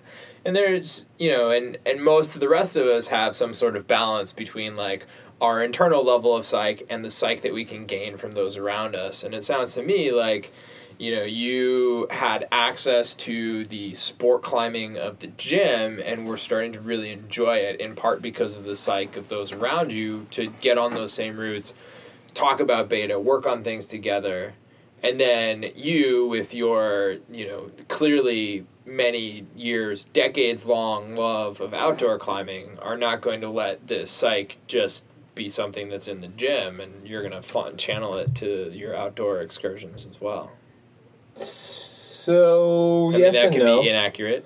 I think the assumption that I was part of this community where we're talking about beta, there is a little bit about that that I'm sure fed my interest. But I think, when you take I've been to a lot of climbing gyms, but the two primary climbing gyms that I've spent, most of my gym time in are Pacific Edge and Planet Grind and Sunnyvale.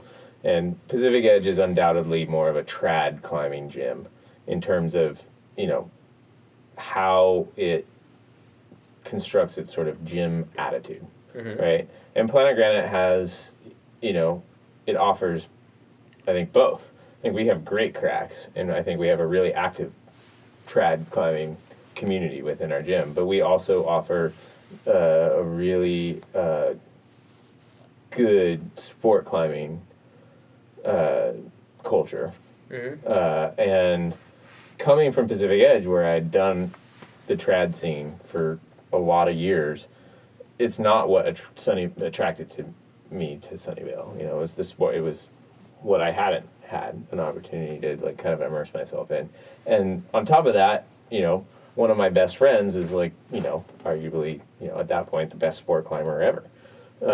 And so it was, but what made him the standout sport climber of the generation or whatever is not in California.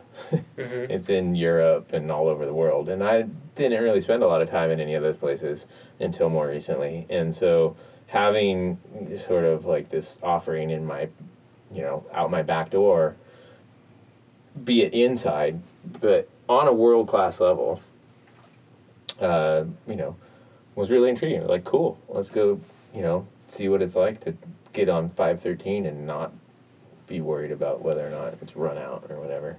Yeah. And which is to say, I had never been on a 513 that was run out, because that is not for me. But you can go into Sunnyvale and you can get a sense of those sorts of grades without the sort of commitment that you would in a trad climbing environment. And so, it was an opportunity that I didn't really have up until that point. Which isn't to say that it wasn't available. I just didn't seek it out because it wasn't there for the taking. It was the low-hanging fruit in 2006 or 7 or 8, and it was cool, let's go do it. And also it's easily accessible when you're in school and trying to start a career, and all the things that go along with that. So, you're not going to go climb a big wall. You're not going to go spend a lot of time in the mountains or whatever. So it was there, and it turned out to be a lot of fun. That's awesome. You alluded to, the run out nature of things and how that's not for you. Was there ever a time when that was for you? You mentioned some of the big wall stuff, and sometimes that can get a little hairy, and, going up into the mountains and, snow, ice conditions, that can be a little hairy too. Did you find that you hit your limit on those things and maybe bounced back and turned around, or you're just hey, I want to do something super fun, and I want to try really hard, and I do not care to have that be associated with any sort of elevated risk factor? I think, if there is a moment that I can pin for in terms of like a change in my climbing career, there is a season at the Pinnacles where I was pretty into the kind of the scary stuff. Yeah. Don't ask me what year it was, but I remember there being a year where it was like, let's go do that R-rated thing 20 times this year. And then for whatever reason, you don't climb at Pinnacles in the summer, it's too hot. And then the next year comes around and I remember going down there and being like, let's go get on this thing, it'll be pretty mellow. And, just by mellow, I mean not as scary as whatever else I'd done the previous season. And I remember getting on that route and just being like, damn, I don't know what's going on today, but this thing sucks. And it's not even that bad. And I think, it wasn't lights off altogether right then and there, but that next year just didn't feel quite the same. And I'm guessing that's like 2006 or something like that. And so, just through happenstance alone, not that far afterwards, I'm starting to climb at Sunnyvale. So I guess it all worked out pretty smooth. But there definitely was a time where, for whatever reason, I just wasn't all that enthused on Pinnacles climbing anymore. But the mountain aspect of it, snow, third class, the sort of the typical Sierra climbing, that's never something that I've lost some sort of enthusiasm for. I feel more comfortable in the mountains than I do on like loose run out choss. It's more fun too. It is more fun, which isn't to say it's not a little scary sometimes, but at least for me, I feel like I have a little bit more control in that environment. Maybe there's a little bit more predictability. Like you can look at a line in the Sierra and be like, okay, we can probably make sense of that. But a run out route in the valley or at Pinnacles or wherever, for me, I've never quite been able to wrap my head around that in a way that I'd want to do it for like many years to come. Mm. It's always been just kind of this brief moment in time, like, oh well, we got away with that. Fair enough. So obviously big wall climbing took you to certain places that are pretty interesting. Mountaineering has taken you to some places. Where has sport climbing taken you? Yeah. I think what's interesting about sport climbing is there's very few sport climbing cliffs that I've walked up to and just been like, when you walk up under El Cap and you're just in awe, right? You always, you see the photos in the magazines and they're pretty glorifying of the sport climbing cliffs. Usually there's a little bit of a letdown when you get to the cliff in a sport climbing sense. And you're just like, that's the famous Dura Dura or whatever, like that's the hardest route in the world? Okay, it's blank. I don't even see any holds. But the places that you go and the cultures that surround them and whatnot are actually some of the coolest places I've been. So Kalymnos, Greece is, been there the last 2 years. I'd be going back this year if I wasn't like forcefully staying away just because it's time to like see another area. But what a cool little island in the middle of the Mediterranean, like close to Turkey, and you probably would never hear of it if you weren't already in that area or a climber. But it's one of the leading sport climbing paradises, I'd say, in the world. The Red River Gorge in Kentucky, one of the poorest areas of the United States, but also probably one of the richest in terms of the quality of sport climbing. Can I ask where the Red River Gorge is in Kentucky? It's in the Red River Gorge. Do you know which side of the state it's on? 2 hours-ish east, mostly, of Louisville. Okay. I used to live in Kentucky. And you've never heard of it? I wasn't a climber back then. But I feel I've heard of it. Like the whole thing, like I say, it's the Red River Gorge. It's like a national recreation area. So. Yeah, we didn't do. Okay. They didn't recreate. All right, not in that way. Evan has you went to horse races or something. Not even my parents. I'm not getting into it. It's another tangent that's not worth going into. Huh. Save it for another time. Fair enough. Turned over a new leaf. I've realized that our length on this is going to set a new record, and I'm excited about this, and I don't want to waste my time. I hope people listen to the end. There should be a prize. I'll let you come up with it, and I'll find a way to make it happen. Well, all right. So you're more psyched than ever. Yeah. You've been traveling. You've gone to Kalymnos the last 2 years. Been to the Red in Kentucky. Yep. Other places throughout the U.S. and also abroad. What's the next destination? What are this high psych level? Where is it going to take you next? No, I hesitate to say it because I don't want too many people to know about it. But I'm going to Wyoming in about a month and a half. Well, this will probably not be posted for a couple of weeks. All and right. two, our audience is about 30 people. I know. So hopefully this doesn't explode your audience by being on here for a record amount of time. You don't want people to know about it? I'm always hesitant to have more people know about the places that I love. I mean, and Planet Granite can be an exception to that, but, in terms of where I go climbing, like, part of why I love climbing there is because there's not too many people there. No, I mean, Klimnos is one of the more crowded places on the planet, but I don't want people going there just because they heard it was cool from somebody who's been climbing for a quarter century. You got to go there because you really want to be there, because that's part of what makes it cool to be there, is the people who are there. Like in Klimnos, we discovered this little pizza joint on our last trip. We ended up eating there. I would have eaten there every night. If it wasn't for Sandy, we probably would have eaten there every night, Thankfully, she actually wanted to experience some of the other cuisine.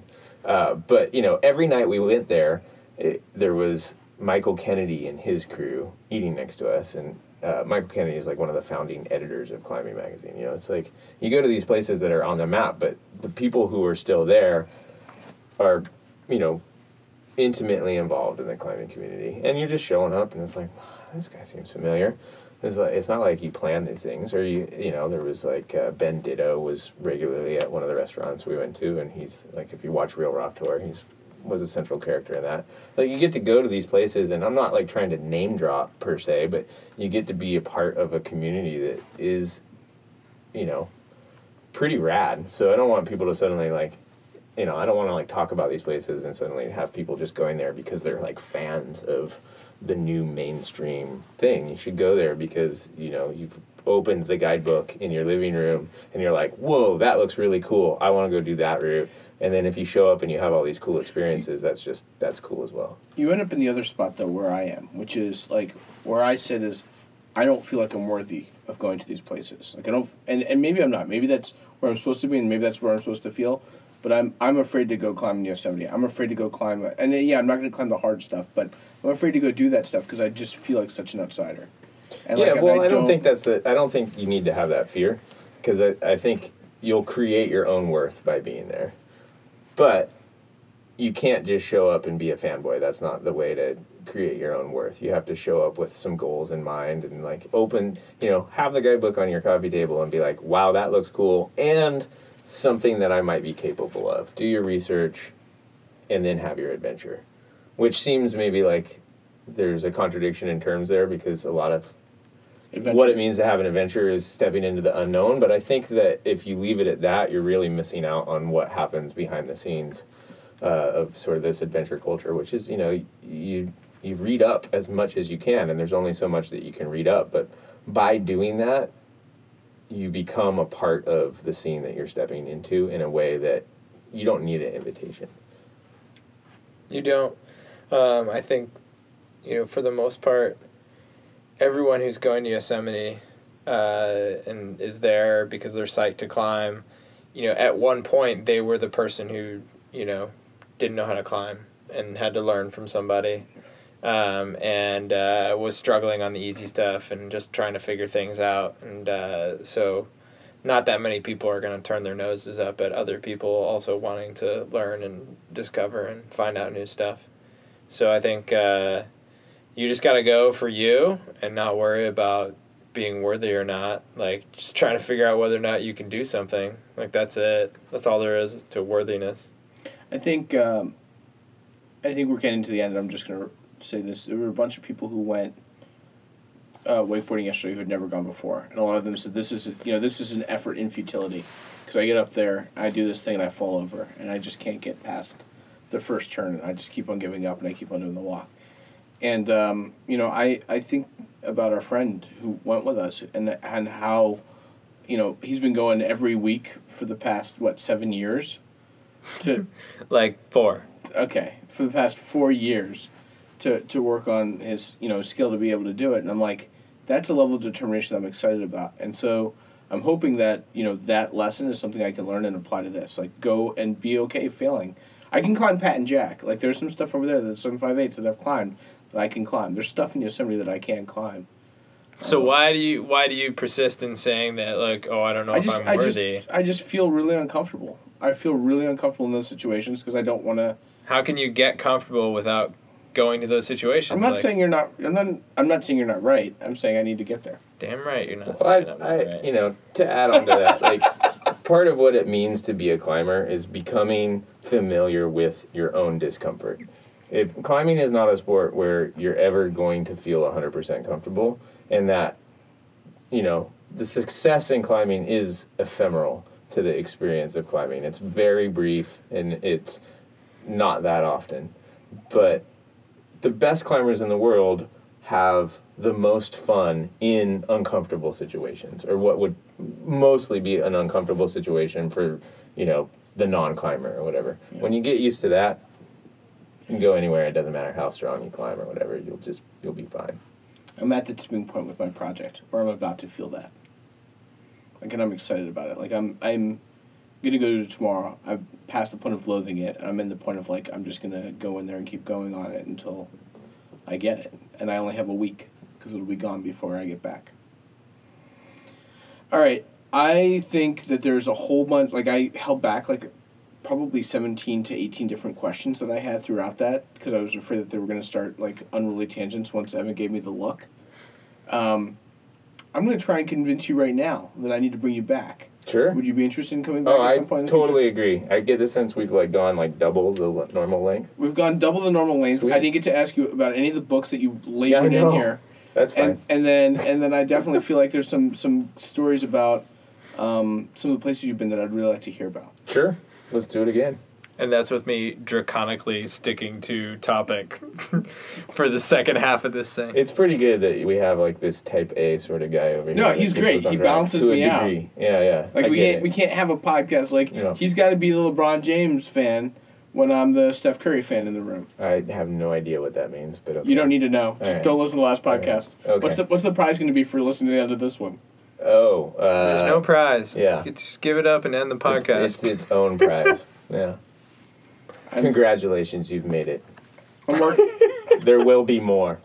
There will be more podcasts. All right. I hopped on the scale for the first time in weeks, and I'm still 220. All right. You doing the math? What are you doing over there? Oh, I didn't know I was supposed to just do it. You're killing dead air here. Like the South Beta Podcast. 400 pounds. 200-pound guys worth of rock climbing power. Woo! All right. Have a great one, guys.